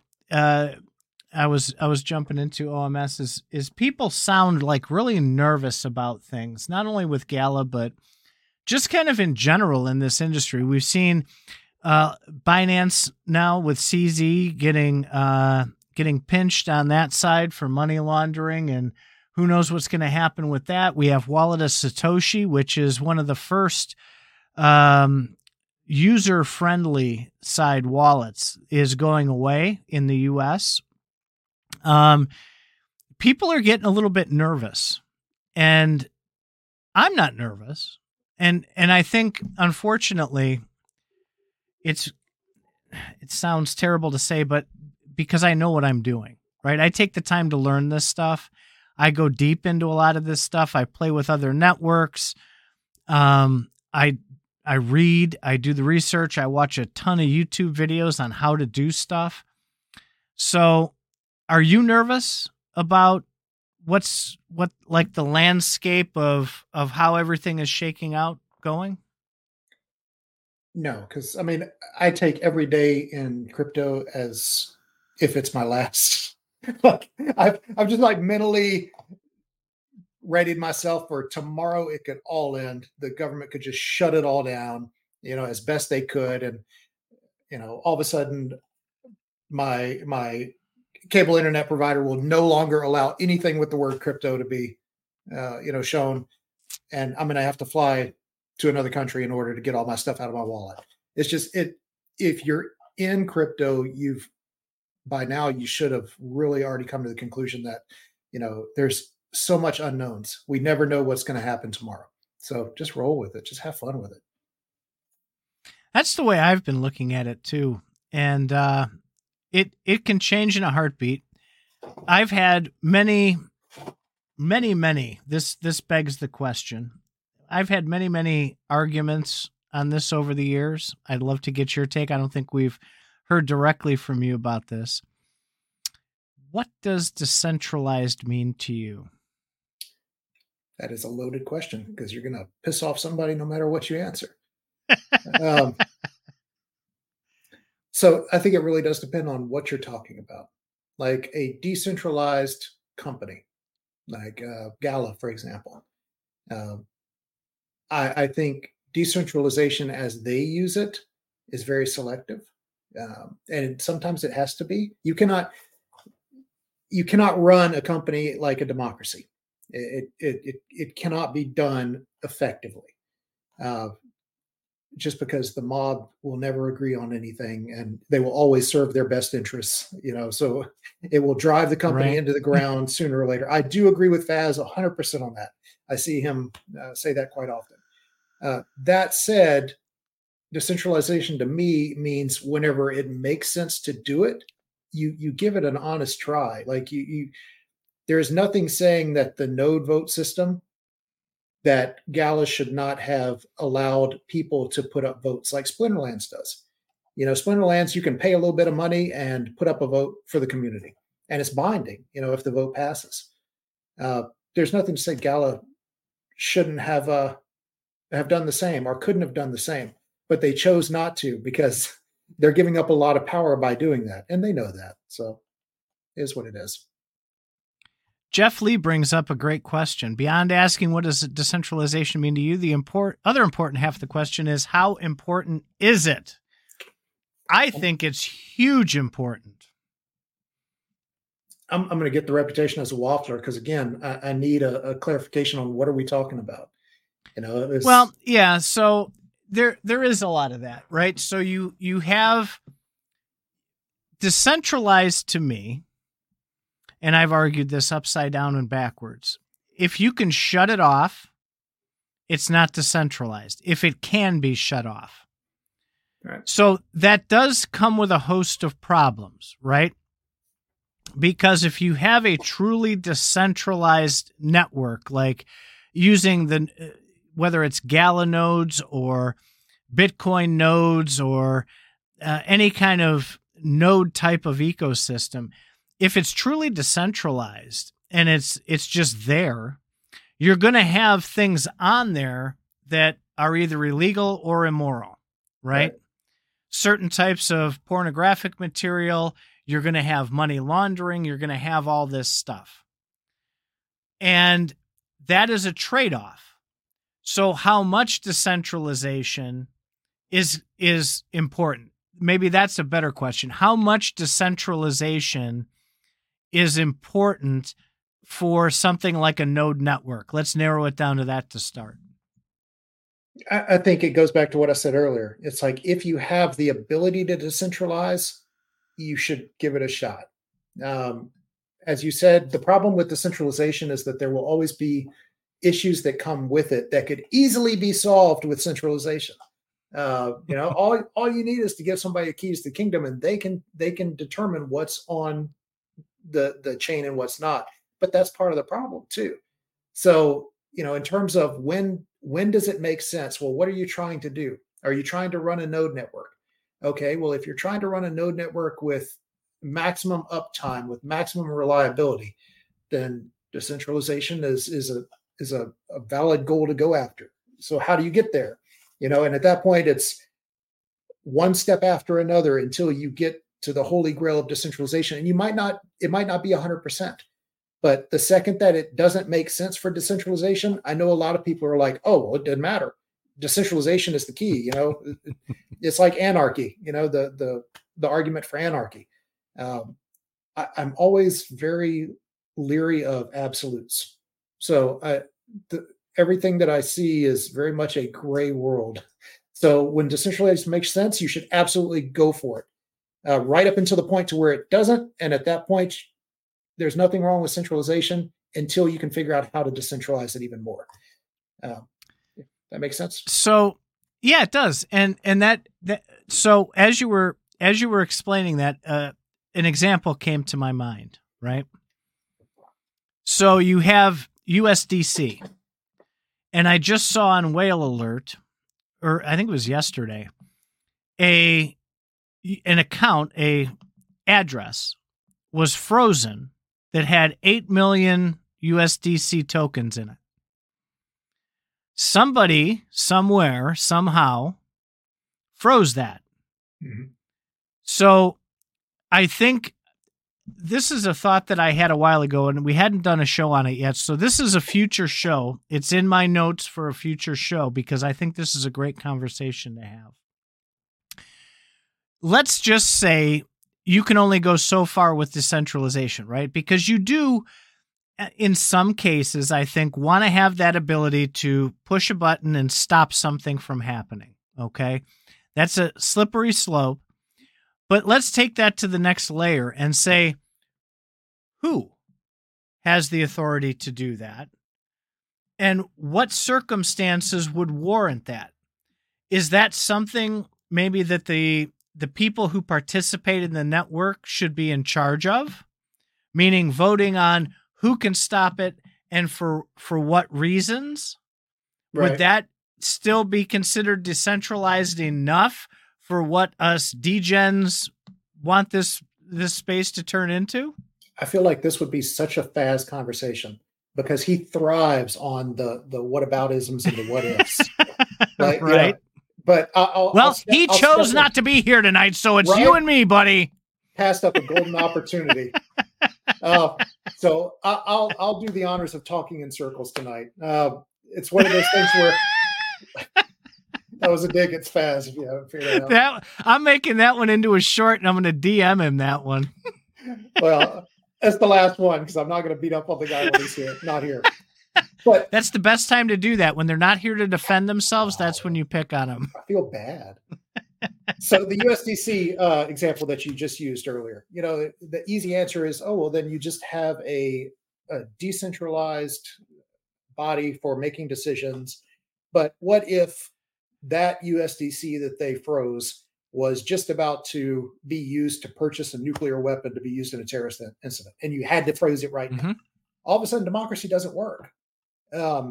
or if it was going to be put into a tornado and split up to a million different people, all to be used for nefarious purposes. In that case, there does need to be some sort of centralized authority in order to stop it. One side would say. The other side would say, no, it's more harm than good. I don't care what it's going to be used for. You have to take the bad with the good. Decentralization for all, anarchy.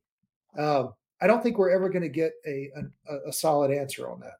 I really don't. I think it's just you do the best you can right up until the time where you hit a wall, and then you figure out, how do we get past this wall? And then you keep doing that with an eye on decentralization the entire time. That's how my world would run. So do you think that governments or people that have that power should get to make those decisions? Or do you think that the people who are the participants of the network should have that authority? That's another tough one. It is. This is not an easy show, OMS. No, it's not. And I got 4 minutes until I have to help my wife bathe the kiddo. So it's basically going to boil down to doing the best you can. I really do believe that. Like let's say that you give all that power to the government. The wonderful thing about crypto is that it lends itself so well to decentralization right off the get-go that if something isn't working, something new is created that gets around it.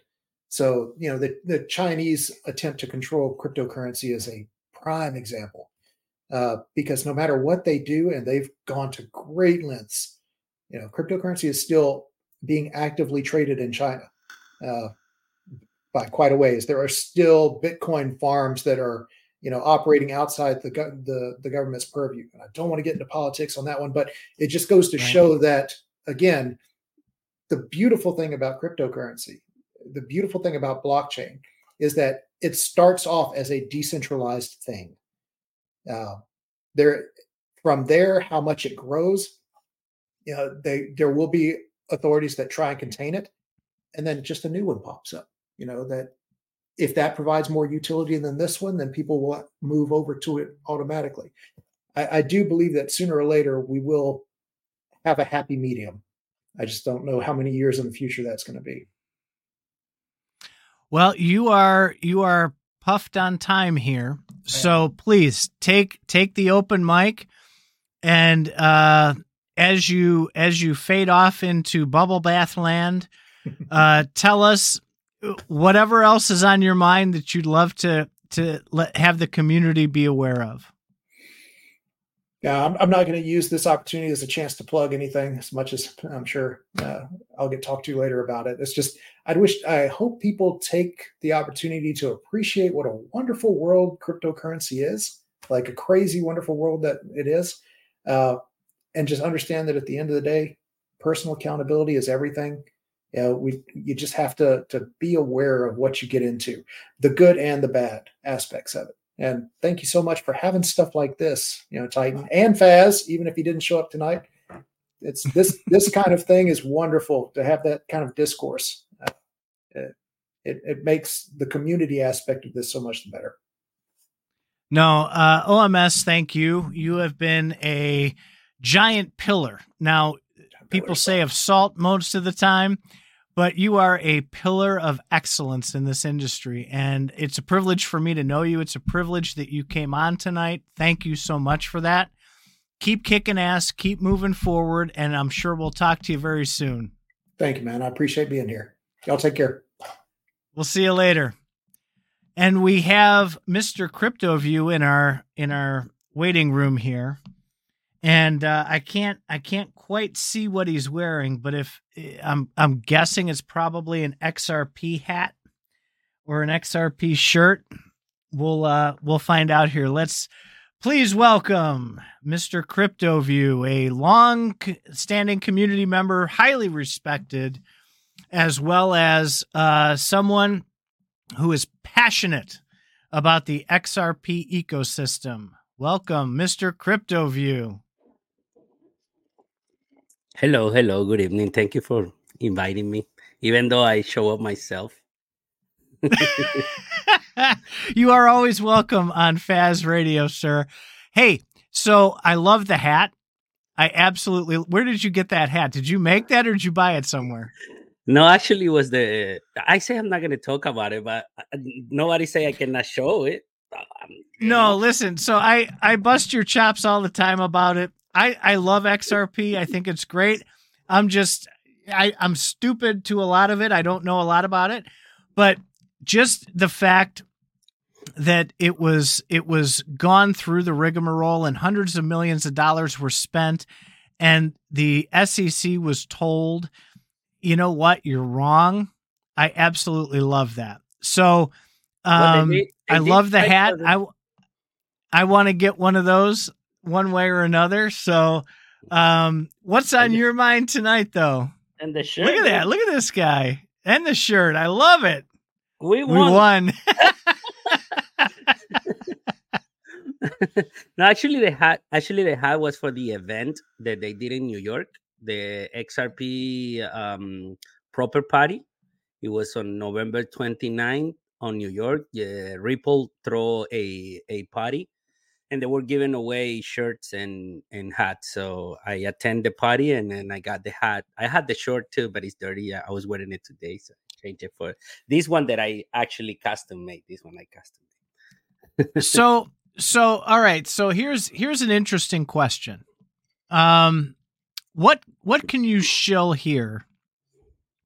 Because I heard nothing about this XRP event. That might have been something that some of the community might have wanted to attend. How do you find out about this stuff? Where do you go for your XRP information? No, it was actually promoted by the Ripple account on Twitter, on X. Oh, no kidding. Yeah, it was promoted like a month before the event. You just have to send them a register, and it was free though. It was free, the admission, but it was limited to like only, I think the place where they rented in New York, you only hold like 3,000 people.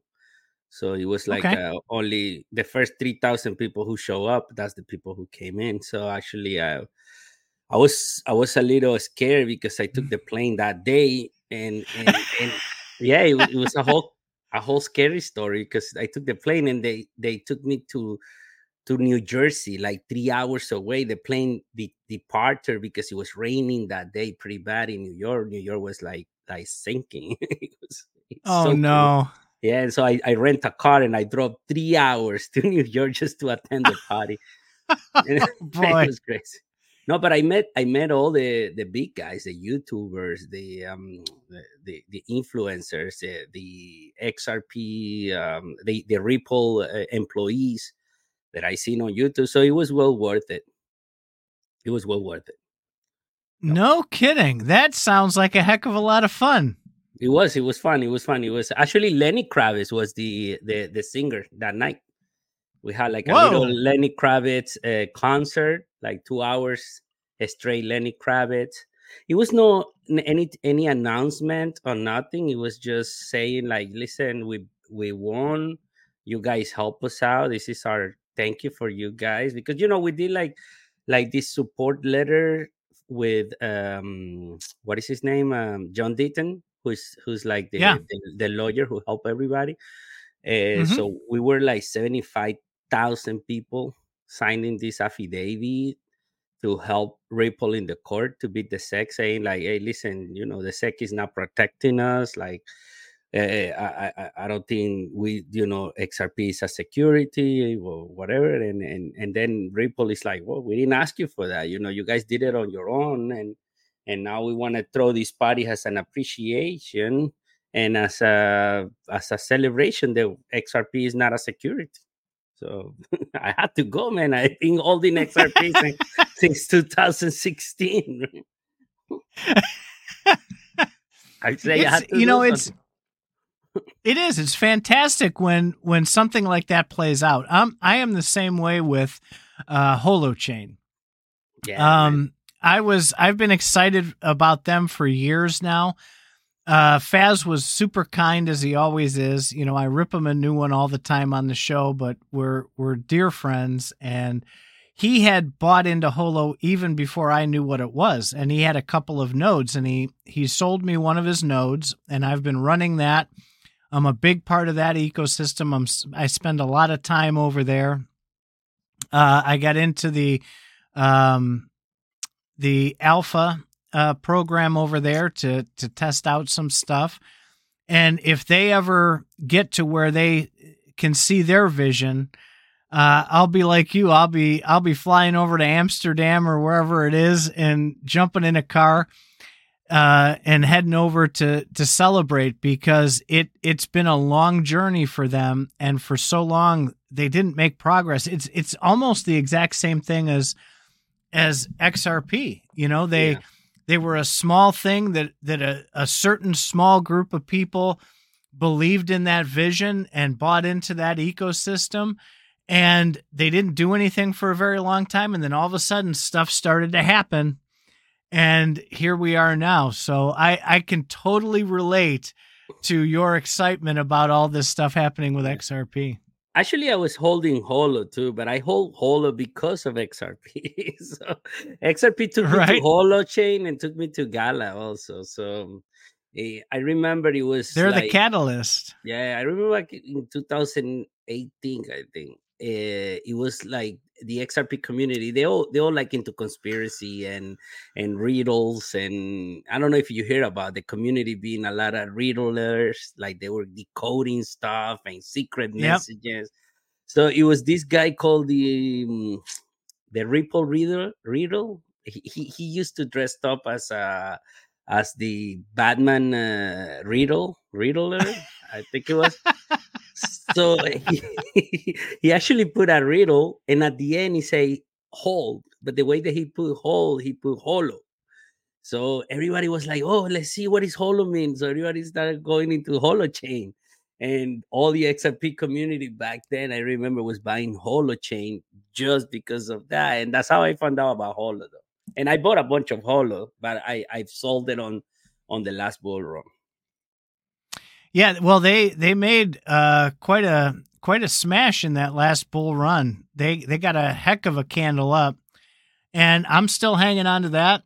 And the participation in the alpha, I have a nice big fat stack of Holo Fuel, which is what Holo's going to turn into at some point. And they just upgraded their host console where you log into your node and do the work. So that is some major accomplishments. What are some of the things that are happening now that maybe a lot of us don't know with XRP? What are some of the newest things that Ripple or any other company working with XRP, what's coming out? Well, the next big thing we're waiting for is the AMM, which is the automatic market maker for the XRP ledger. It's going through a vote right now. Like all the validators are voting on it. I think we like 15 out of 30 something. So we need like 25 of them to vote. So we're like 9 votes away. And when that come out, it's going to be, they say it's going to be pretty big, because it's going to be you're going to be able to put your tokens, your XRP tokens to work finally. It's not going to be like Uniswap or none of that, but it's going to be like more like, it's going to be something like that. But the difference is, what I've been reading about it, is a lot to dig into. It's like the bot, the automatic market maker, is not going to choose only like it's going to be like a market order. You know, sometimes when you do on Uniswap, you do a swap, it takes like the market order of whatever is next. And sometimes you lose there on a slipperage and stuff like that. This one is going to actually go to the exchanges, go everywhere. It's going to look for the best price for you. So this bot is created by Ripple, and it's going to do like the best order for you, so you don't lose much when you're doing your swaps. And what we're going to do is we're going to provide liquidity, and we're gonna be earning the fees, but the fees are gonna be coming from the users, the ones who borrowing from the ecosystem. So it's not gonna be a different token like all the pools do, like, oh, they create a new token that is gonna be the reward token or the gas token. No, it's gonna be, everything is gonna be where if you borrow in Bitcoin, you have to pay your interest or whatever fees you need to pay in Bitcoin, and those Bitcoins are going to go straight to the guys who lending the coins. So that's the next big thing is going to come, and I think it's going to come next year, and I'm pretty excited about it.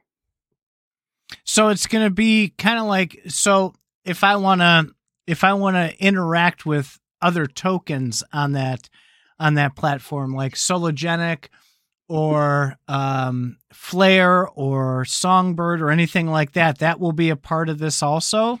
It's kind of like a Uniswap for XRP? Yes, but it you know, they need to create the pools. Like if nobody comes with Holo and create a Holo pool with XRP as a pair or whatever, it's not gonna work. So far, it's only gonna be limited to, I think, the main coins, like probably Bitcoin and XRP, and probably Flare is going to do with the layer cakes. You know, Flare is coming out with layer cake. So probably Flare is going to jump in there. But yeah, that's really good to hear.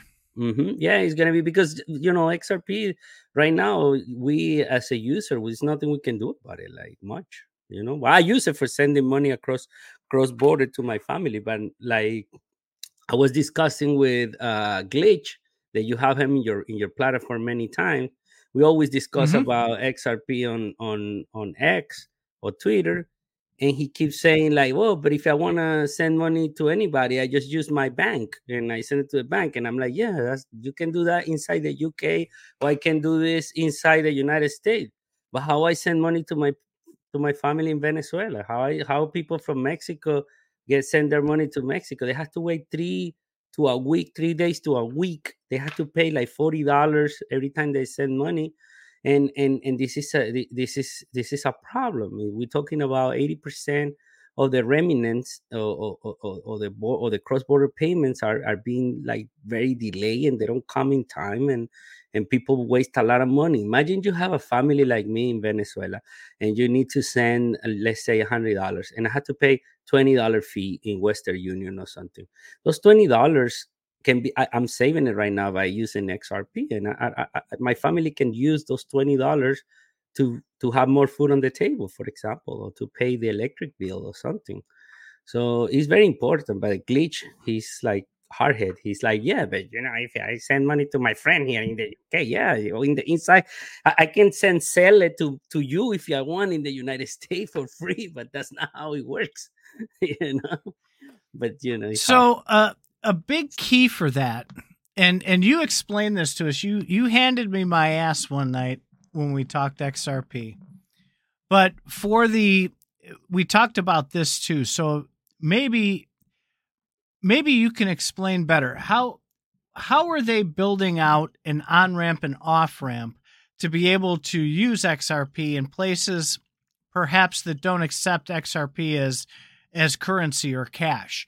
There has to be on-ramps and off-ramps to exchange that for whatever country's currency they're using, or convert it back into even Bitcoin. If you send it to El Salvador, right, they're primarily Bitcoin. They don't give a shit about XRP, right?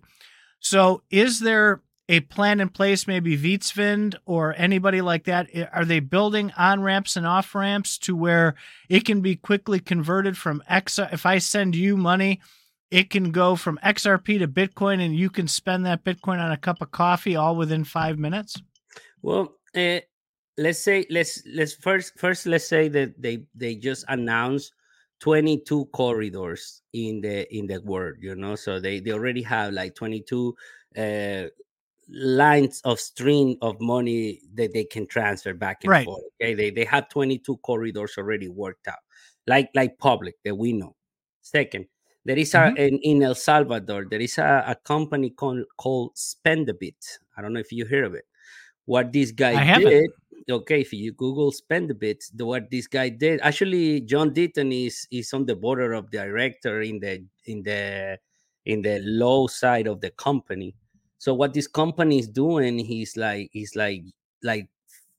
competing against Lightning Network. Like, you're gonna use your Bitcoin, you're gonna spend your Bitcoins. That's what it calls spend a bit. But he used the XRP ledger to use it. So you actually gonna go to El Salvador and use spend a bit and use your Bitcoins in less than 5 seconds through the XRPL. So yes, this is let me pull this up. This is interesting because I didn't know about that. Hang on, let me share this. Spend a bit. Okay, let me pop back. And they just won the last hackathon and everything. I don't think it's that one. Spend a bit. Spend a bit. I can give you the Twitter handle. So, here it is. I'm on Spend a Bit's site. So search products. So what do we want to buy? Let's look for car tires. I don't think they're in the right one. Wait. No, that's not I'm him. in the right one. That's not them. 5 million things. Okay. Spend a bit. Spend a bit. There you go. I'm gonna put it in the private chat so you can click on it. Okay, hang on. Let me get out of this then. And go here. We got rid of that. Spend the bits. There we go. There. All right. Now I can pull this up. Okay. I'm going to get on every Sunday night.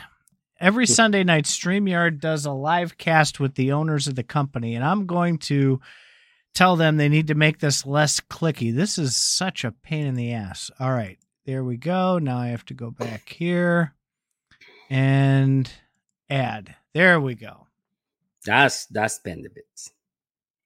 All right. The future of digital payments with Spend the Bits, fast, secure, and affordable transactions on the go. So let's take a look. Secure, reliable, low transaction fees. They have a mobile app, both on Google and on the App Store. Send and receive cryptocurrency. Just for you to know, I don't think it's available for US users yet. And that's what John Deaton is doing. Because XRP was deemed not a security. So he's trying to get this guy to be able to work in the United States. But so far, he already been working in El Salvador. He's been working in Mexico. He's been working in Philippines. He's been working in Switzerland. He's been working everywhere in the world, but not the United States yet. But he's going to come. All right. So let me take a peek here because I have my handy dandy Android. I'm using my iPhone as my camera, so I can't use that one. But I can go to the Play Store here and type Spend the Bits.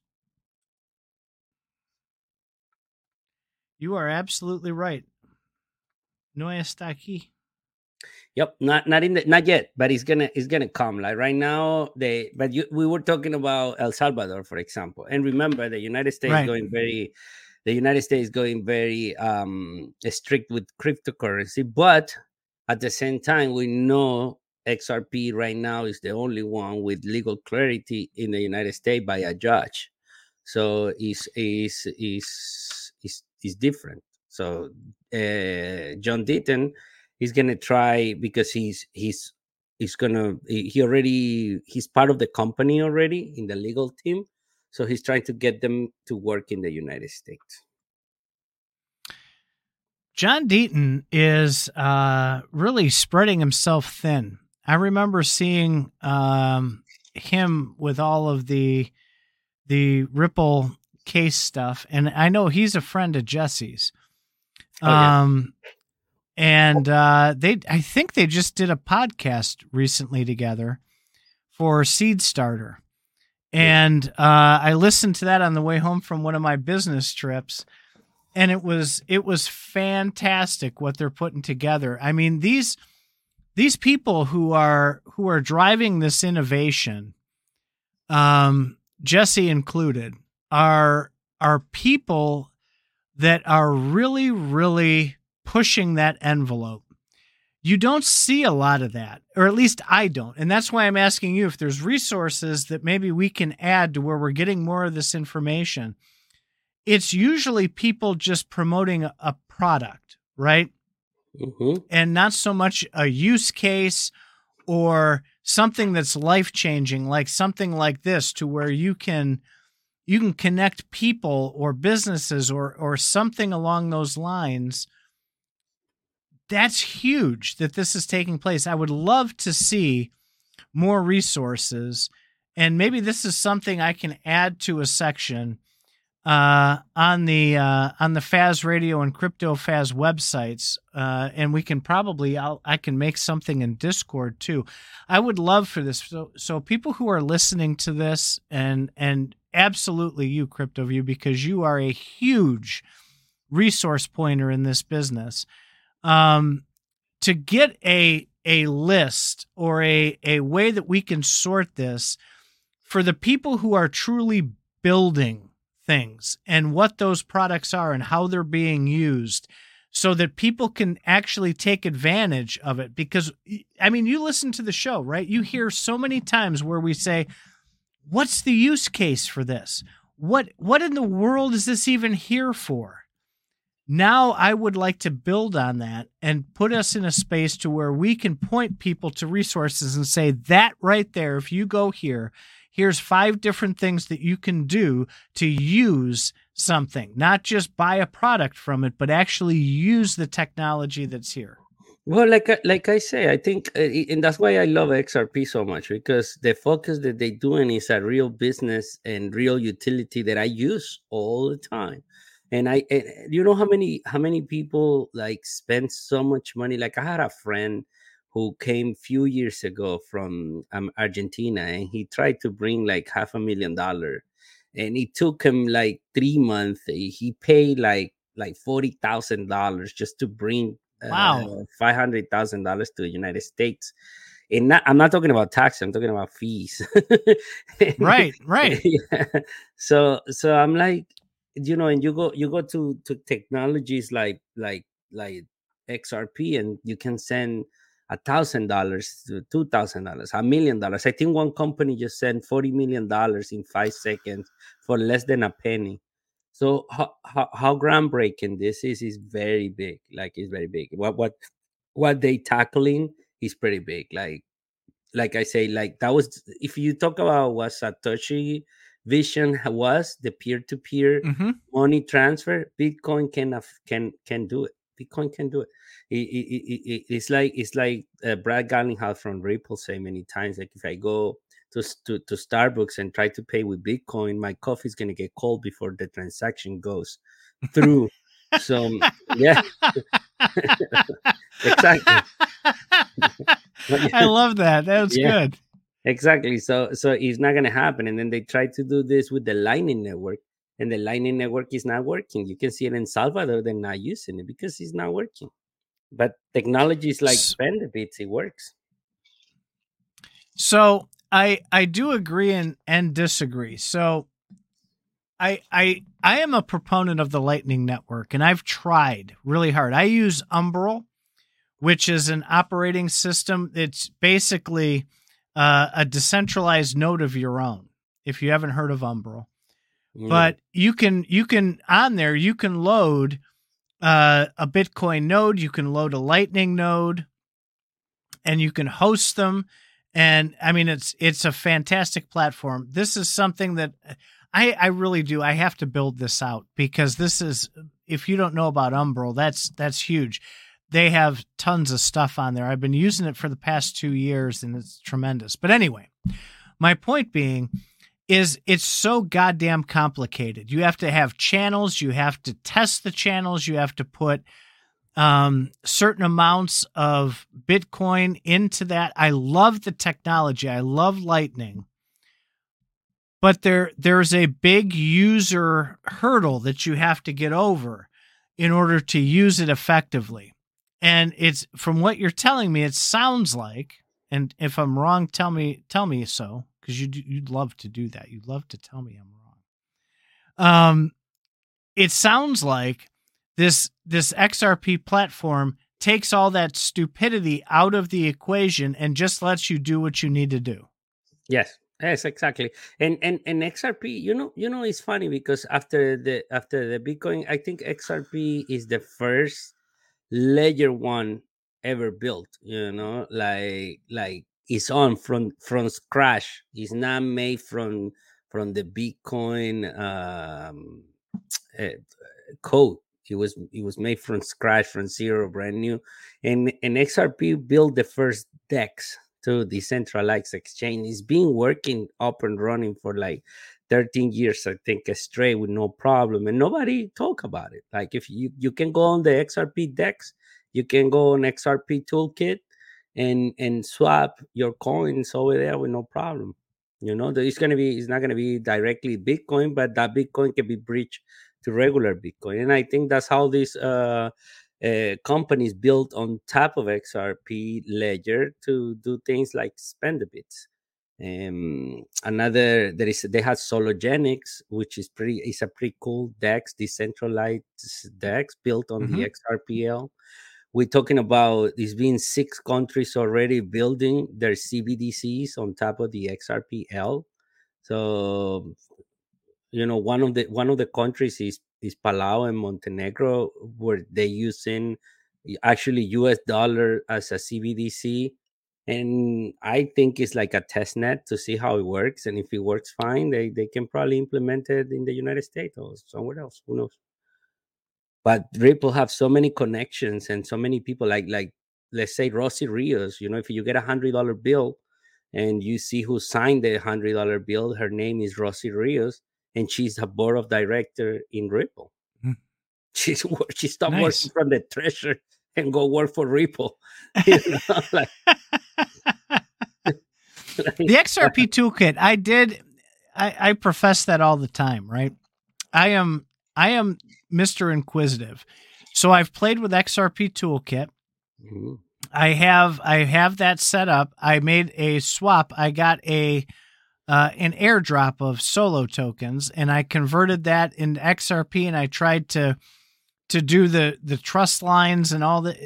That's where the confusion. There is friction. There's a lot of friction there, and even with Zoom Wallet, I'm having a little bit of difficulty working with that. The last thing I want to do, as any crypto enthusiast wants to do, the last thing is to lose your tokens by screwing something up. I have a bag of XRP. It's not a huge bag. It was probably the 3rd or 4th token I bought when Faz got me into this all those years ago. But I don't want to lose it. And before you walk off the show tonight, we are going to get in stone a time where you're going to come on here onto a show. It doesn't have to be a Friday night show. It can be another night show, and we can just do it. I want to have screens up, walking people through how to use the XRP Toolkit, how to get and use the Zoom Wallet, or Zum, however you pronounce it. Yeah, the Zoom Wallet is the easy one. The XRP Toolkit is more like for developers and stuff like that. It's very rusty. They haven't upgraded in so long, but it's working perfectly. But if I'm new, I prefer if I don't know what to do, just download the Zoom Wallet, and they already built a swapping DEX inside the Zoom Wallet. Now you can swap your tokens from the wallet directly. Very simple. All right, but I'm going to push back on you here, CryptoView. I'm going to push, because I've been trying to use Zum Wallet now, and Vietsvind is a freaking genius, right? I follow his stuff. I love what he has to say, but I tried to do that, and you have to be trusting. You have to go in and you have to connect yourself to some exchange and send information here and everything else. And to me, that was a lot of friction. I didn't know what the hell I was doing. I think you haven't used the Zoom wallets lately. Like if you go to like right in the middle, like, let me see, if you go right in the middle right here and you choose the DEX tray right here, you don't have to do nothing else. It just give you a regular swapping. Let me see if I can get it correctly. Right here, it gives you like a swapping thing, like any other exchange. You just choose the token you want, and that's it. You don't have to do cross lines anymore and none of that stuff. Oh no! So that's where I ran into that, and I had the same problem when I wanted to purchase Stronghold token because they're on the Stellar network. Yeah, and I downloaded the Solar wallet for that to do, and it took me quite literally. And I hope you know you can ping me on this one all you want, but I'm not a stupid guy, right? And I went in, and I'm trying to set trust lines because you have to send Stellar here, and then you have to set this trust line and get that back. And it's crazy complicated. I'm holding my breath the whole time. I'm like, I'm going to lose these fucking tokens, you know? Yeah. The only thing we were doing the trust line things was for the airdrops. Like right now, you don't have to do any type of trust line for nothing, like unless the protocol asks you for it. But most of the tokens right now, they want you to freely use their tokens, so they're not gonna go and create this trust wallet. They were doing it. If you want to get an airdrop, you create a trust wallet to make sure your wallet is active, so their bot can check your wallet and make sure you don't create 1,000 wallets just to get the airdrop. But those days are over, I think. And good. And right now, we just, like I say, you just go to the DEX built on the Zoom wallet. I think we can see it somewhere around here, and it's pretty simple. Yeah. It's like your regular exchange DEX. You just choose your token, put how much you want to sell it for. There is a bid and ask side, and just do it. And it's right there. It's the Zoom DEX. It's a dApp inside the Zoom wallet. And it's totally free. You don't have to do anything. So the last time we talked about this, you gave me the advice that Songbird token, being the testnet token, is still a good buy, and you gave me reasons why. So I don't want to have to go to BitTrue in order to get that. So what you're telling me is that if I take some of my Bitcoin and I go to Coinbase and buy some XRP with it, I can send that XRP to my Zum wallet, and then I can go straight into there and take that XRP and convert it into Songbird, and it'll just show up in my wallet. No, because Hugo don't have the bridge yet. So in order for you to do that, Hugo had to finish the layer cake, and then you can buy Songbird on Zoom. Right now, there is no connection, there is no bridge. So if you go to like the Sologenic exchange to get Songbird, you're gonna get like an IOU Songbird. It's gonna be like a synthetic Songbird, which you can change it back to XRP and bring it back. So the only thing you can do with that Songbird is just play with the price, but you cannot stake or delegate on the Flare network.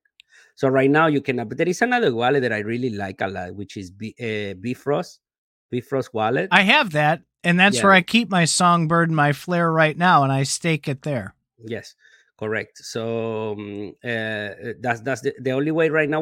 We in the United States, we can buy Songbird or Flare. Sorry, we can buy Flare on Uphold.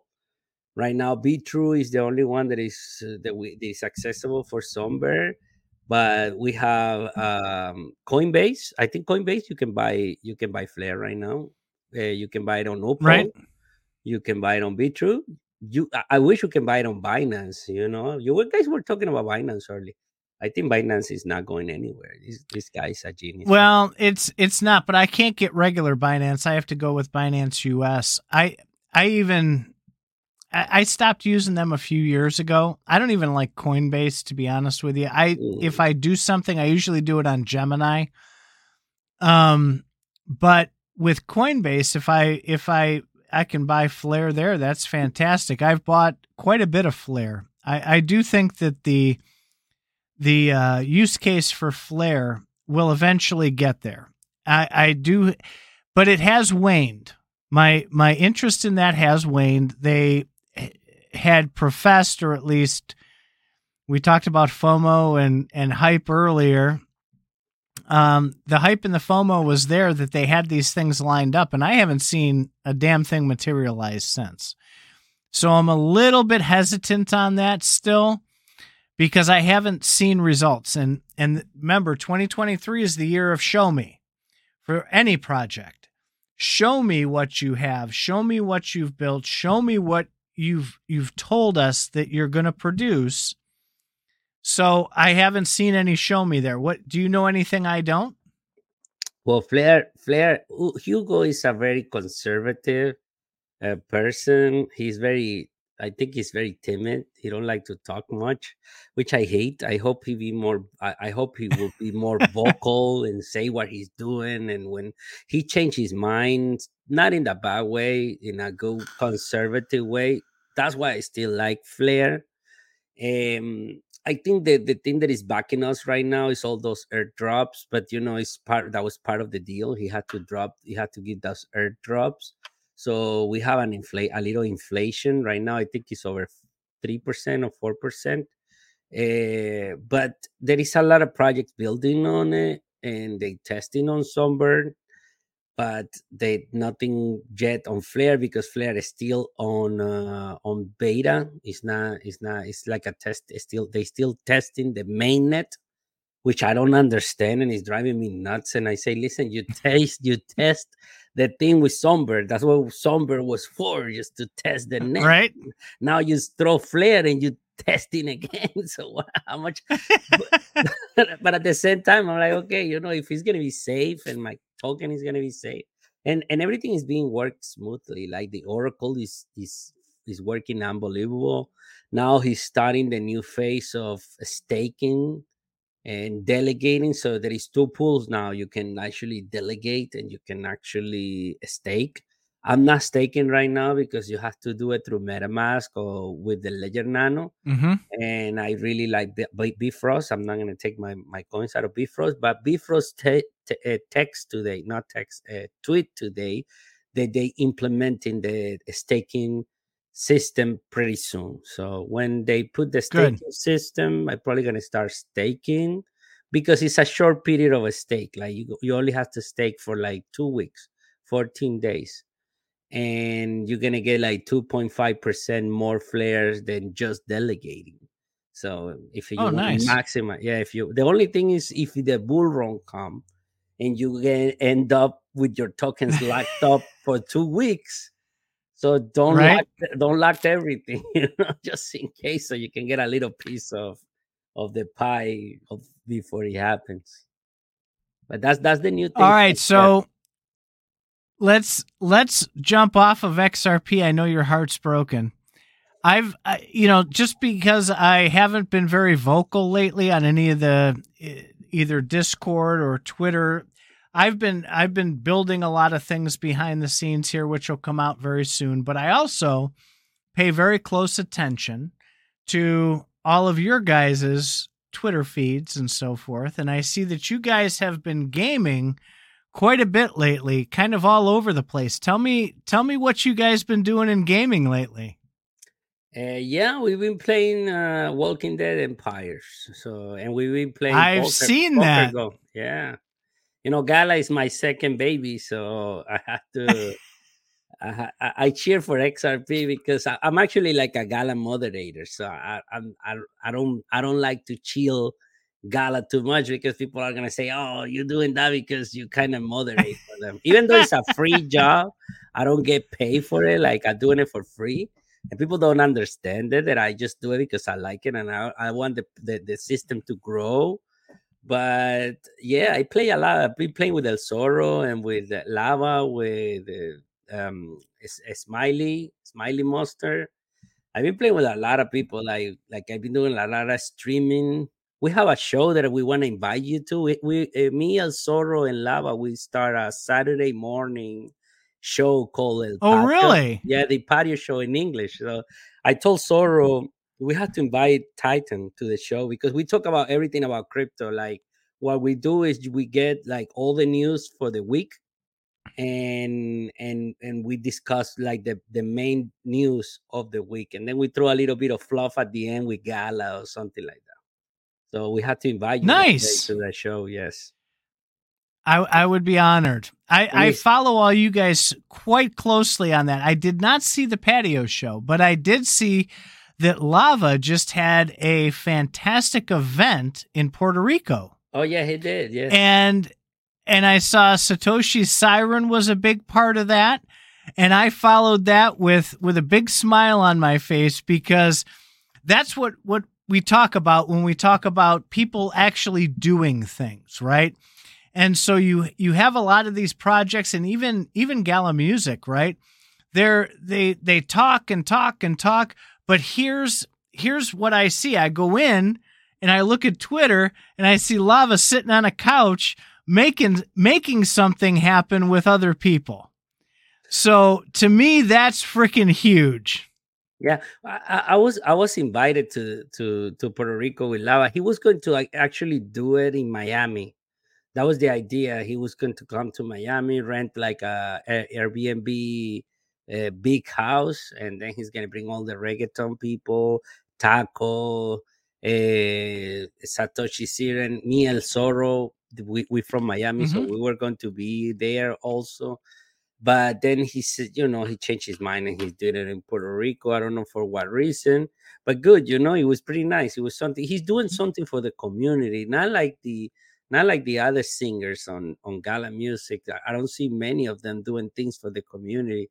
Like he's doing AMAs, he's talking to them, he's showing them what to do. When he makes the music, he put like videos out there, how he creating the music. Because for Puerto Rico, this thing is like it's like in their veins. Like they get together and right, they get a DJ and they start throwing lyrics out, and then a music come out of nowhere. It's pretty fun though.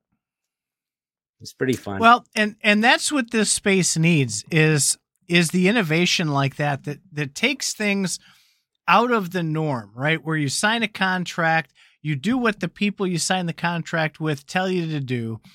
You have Lava, you have Zorro, who are out there just, you know what, this is interesting to me. Let's just do it and see what the hell happens. Yes. And to me, that was a huge part of what Lava put together. Was nobody told him to do it. The guy just fucking loves it, right? And so he's like, let's just throw this shit together and see what happens. And it turns into this epic thing. And I want to see that grow, and I want to support it however I can. I remember he told me, like, when we were in Malta on Galaverse too, he says, like, you think I should, my brother is a singer and he's very, very, very famous in Puerto Rico. You think I should tell them? And I'm like, yes, go talk to them. Right. And then he was a little afraid at the beginning, but then he got in touch with the people from Gala, and he fulfilled his dream. That's when you put something in your mind, you make it happen, and it happens. It happens. And I didn't help him. Nobody helped him. He did it by himself. I was like, wow. Lava is from the military. He's a sergeant from our military, from the United States military. Nice. So, yeah. That discipline goes a long way. So I'm not, my service time taught me a lot, and it also soured me a lot on a lot of different things. But at the same time, just that discipline, it's a lifelong thing that sticks with you no matter what. And you realize they teach you in the military, if you don't do X and Y and Z and don't come up with a plan and actually put that plan into action, you're screwed. And so taking that discipline and throwing yourself out and taking that risk, to me, that's huge. And that deserves every bit of acknowledgement, every bit of pride, every bit of everything that goes into that, because you're following your passion. And that's what life's about, is following passions. Yeah. Yes, he does. And that's what he did. And it works. So that is cool thing. That is good. And now, we have to support him. Like I have one of his brother's songs And every time I get these little rewards, I put it into his pool. And let's see how that come out when the token come out and all that, how that's gonna work out for Gala and all the token from Gala Music that I think is coming out soon though. Yesterday, I don't know if you checked, but everybody on the email received like a mystery box. Did you open yours? Yeah, I did that. I was having the problems getting it open because they had some back end difficulties, but I did get it open. And I got 7 beams out of that. I'm a music node owner. Oh, me too. So, yeah, I have one of those, and I have all my slots full of stuff. I don't make a ton of beams, of course.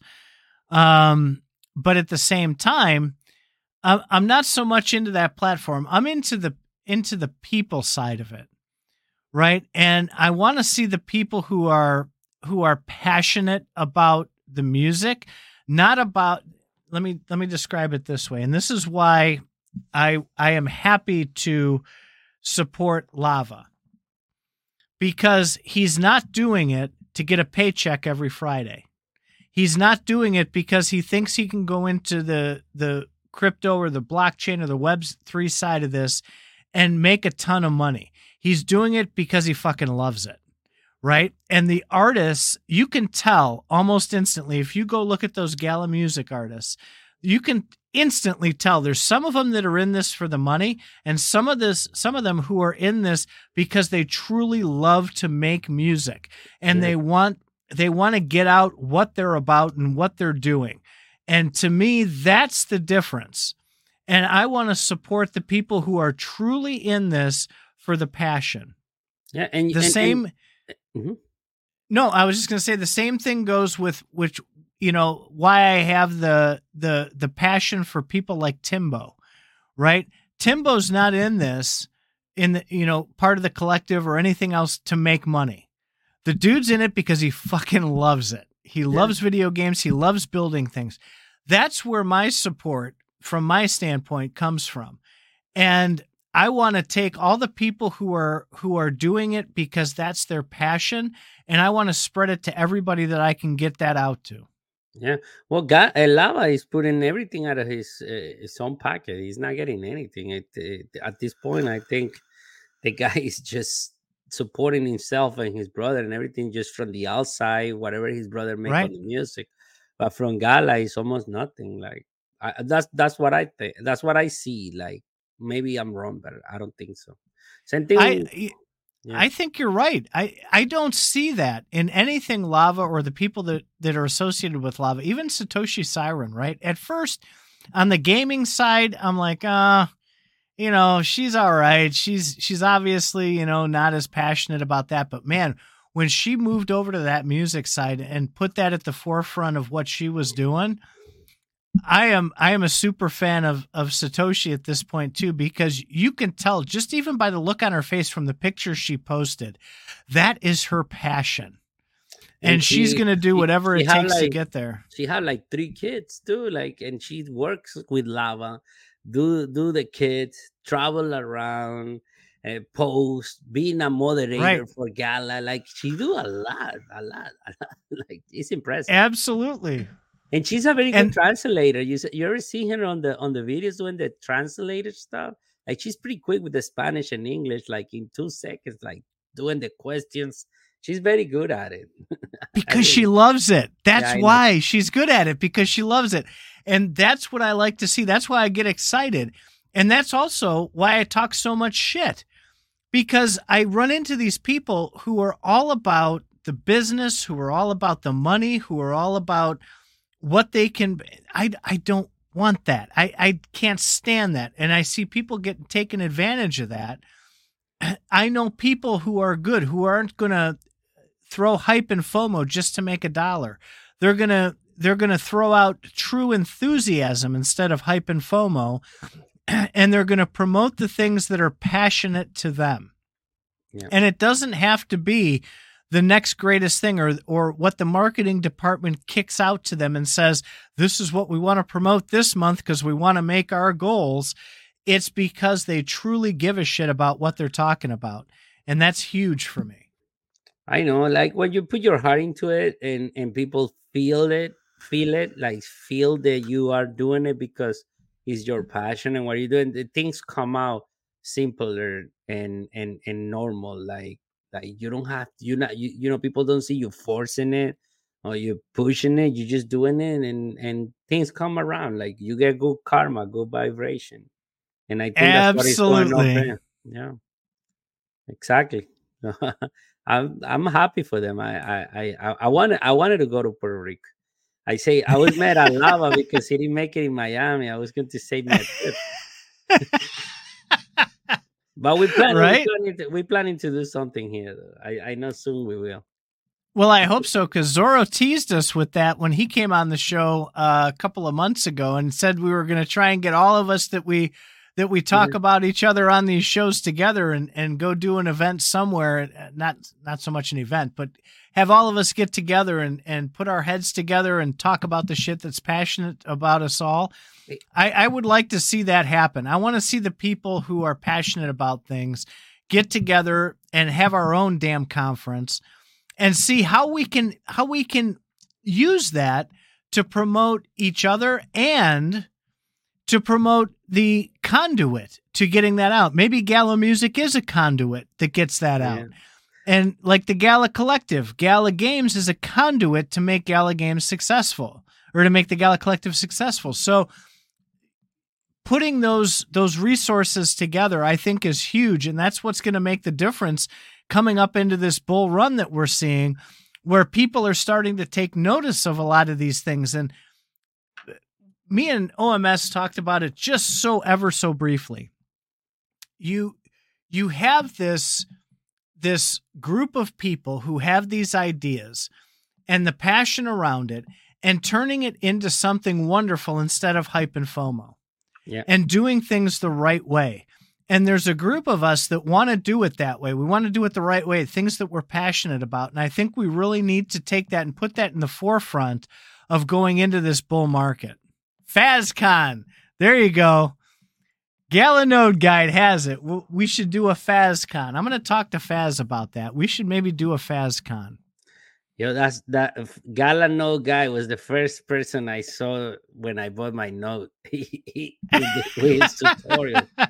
I use his tutorial to make my Note, and then I told him, dude, I already bought the Note, so how can I give you like the points or something? And he actually replied to me on YouTube, and he says, like, oh, you can, man, you can. I was so sad, man. I always like feel bad because I use his videos all the time for my notes. Now I have it on somebody else taking care of them, but you know, like he helped me a lot at the beginning. Nice. Yeah. Well, hey, we're pushing 2.5 hours here, so I think we do have to head out of here, and I have to go downstairs because I heard a bunch of yelling, and my family was watching the football game tonight. So the high school that my kids go to are in their state semifinals football game tonight. He had to travel on a bus 2.5 hours with the team to go down. And I saw the first little bits of the game, and it was halftime, and it was 16-0. The good guys, us, winning the game. So I have to go downstairs and I have to find out what happened with that game. But CryptoView, it is always a pleasure to have you on, man. Thank you for the education tonight. And I am going to DM you very shortly here after the show, after I find out about the football results. And we're going to get together, even if I have to create a new Faz show called Titans Corner. If we have to go that far to get you on here and have you walk us through examples on how to do this, I want to make sure we get that in the books scheduled so that we do it. Yeah, man. Yeah. Anytime you want, just call. Just hit me out, man. I'm Saturday mornings. I want you to, if you are around, just pop up in the patio show and talk to me. And is it Twitter? No, I just send you in the private chat. I send you the link. So you did. I wasn't looking at that. I was busy conversing with you. All right, I will. Yeah. Unless it's at like 5 a.m. my time, I will absolutely be subscribing to that show. And I'll if you guys do it live, I'll be there if I absolutely can. We try to do it between 10 and 11 a.m. Eastern time. I don't know. I'm in Eastern time. That's like the perfect time. I will see you then on Saturday for that. Saturday morning. Wait, holiday weekend. Today's Friday. So yeah, tomorrow morning. All right. Yeah, tomorrow we're going to have I think it's our 7th episode or something like that. Let's see. Nice. All right. I'll be looking forward to seeing it then, man. No problem, man. All right. It's not only XRP. We talk about everything. No, I got you. You said crypto news. You hooked me. I'm in. Yeah. For those of you who have done the 2.5 hour marathon with us here tonight, thank you very much for listening to us this long. I'll put out some shorts so you can get the nitty gritty pretty close to get the gist of what we talked about here tonight. A lot of information. Hope we didn't brain fry you. And we will see you next Friday here. Check out the patio tomorrow morning, Eastern time, 9 to 10. We'll post the link. I'll grab this link and I will throw it in the show notes so people can go over there and check out the patio. I'm looking forward to it, man. Thank you, man. See you guys. Thank you. And with that, off we go.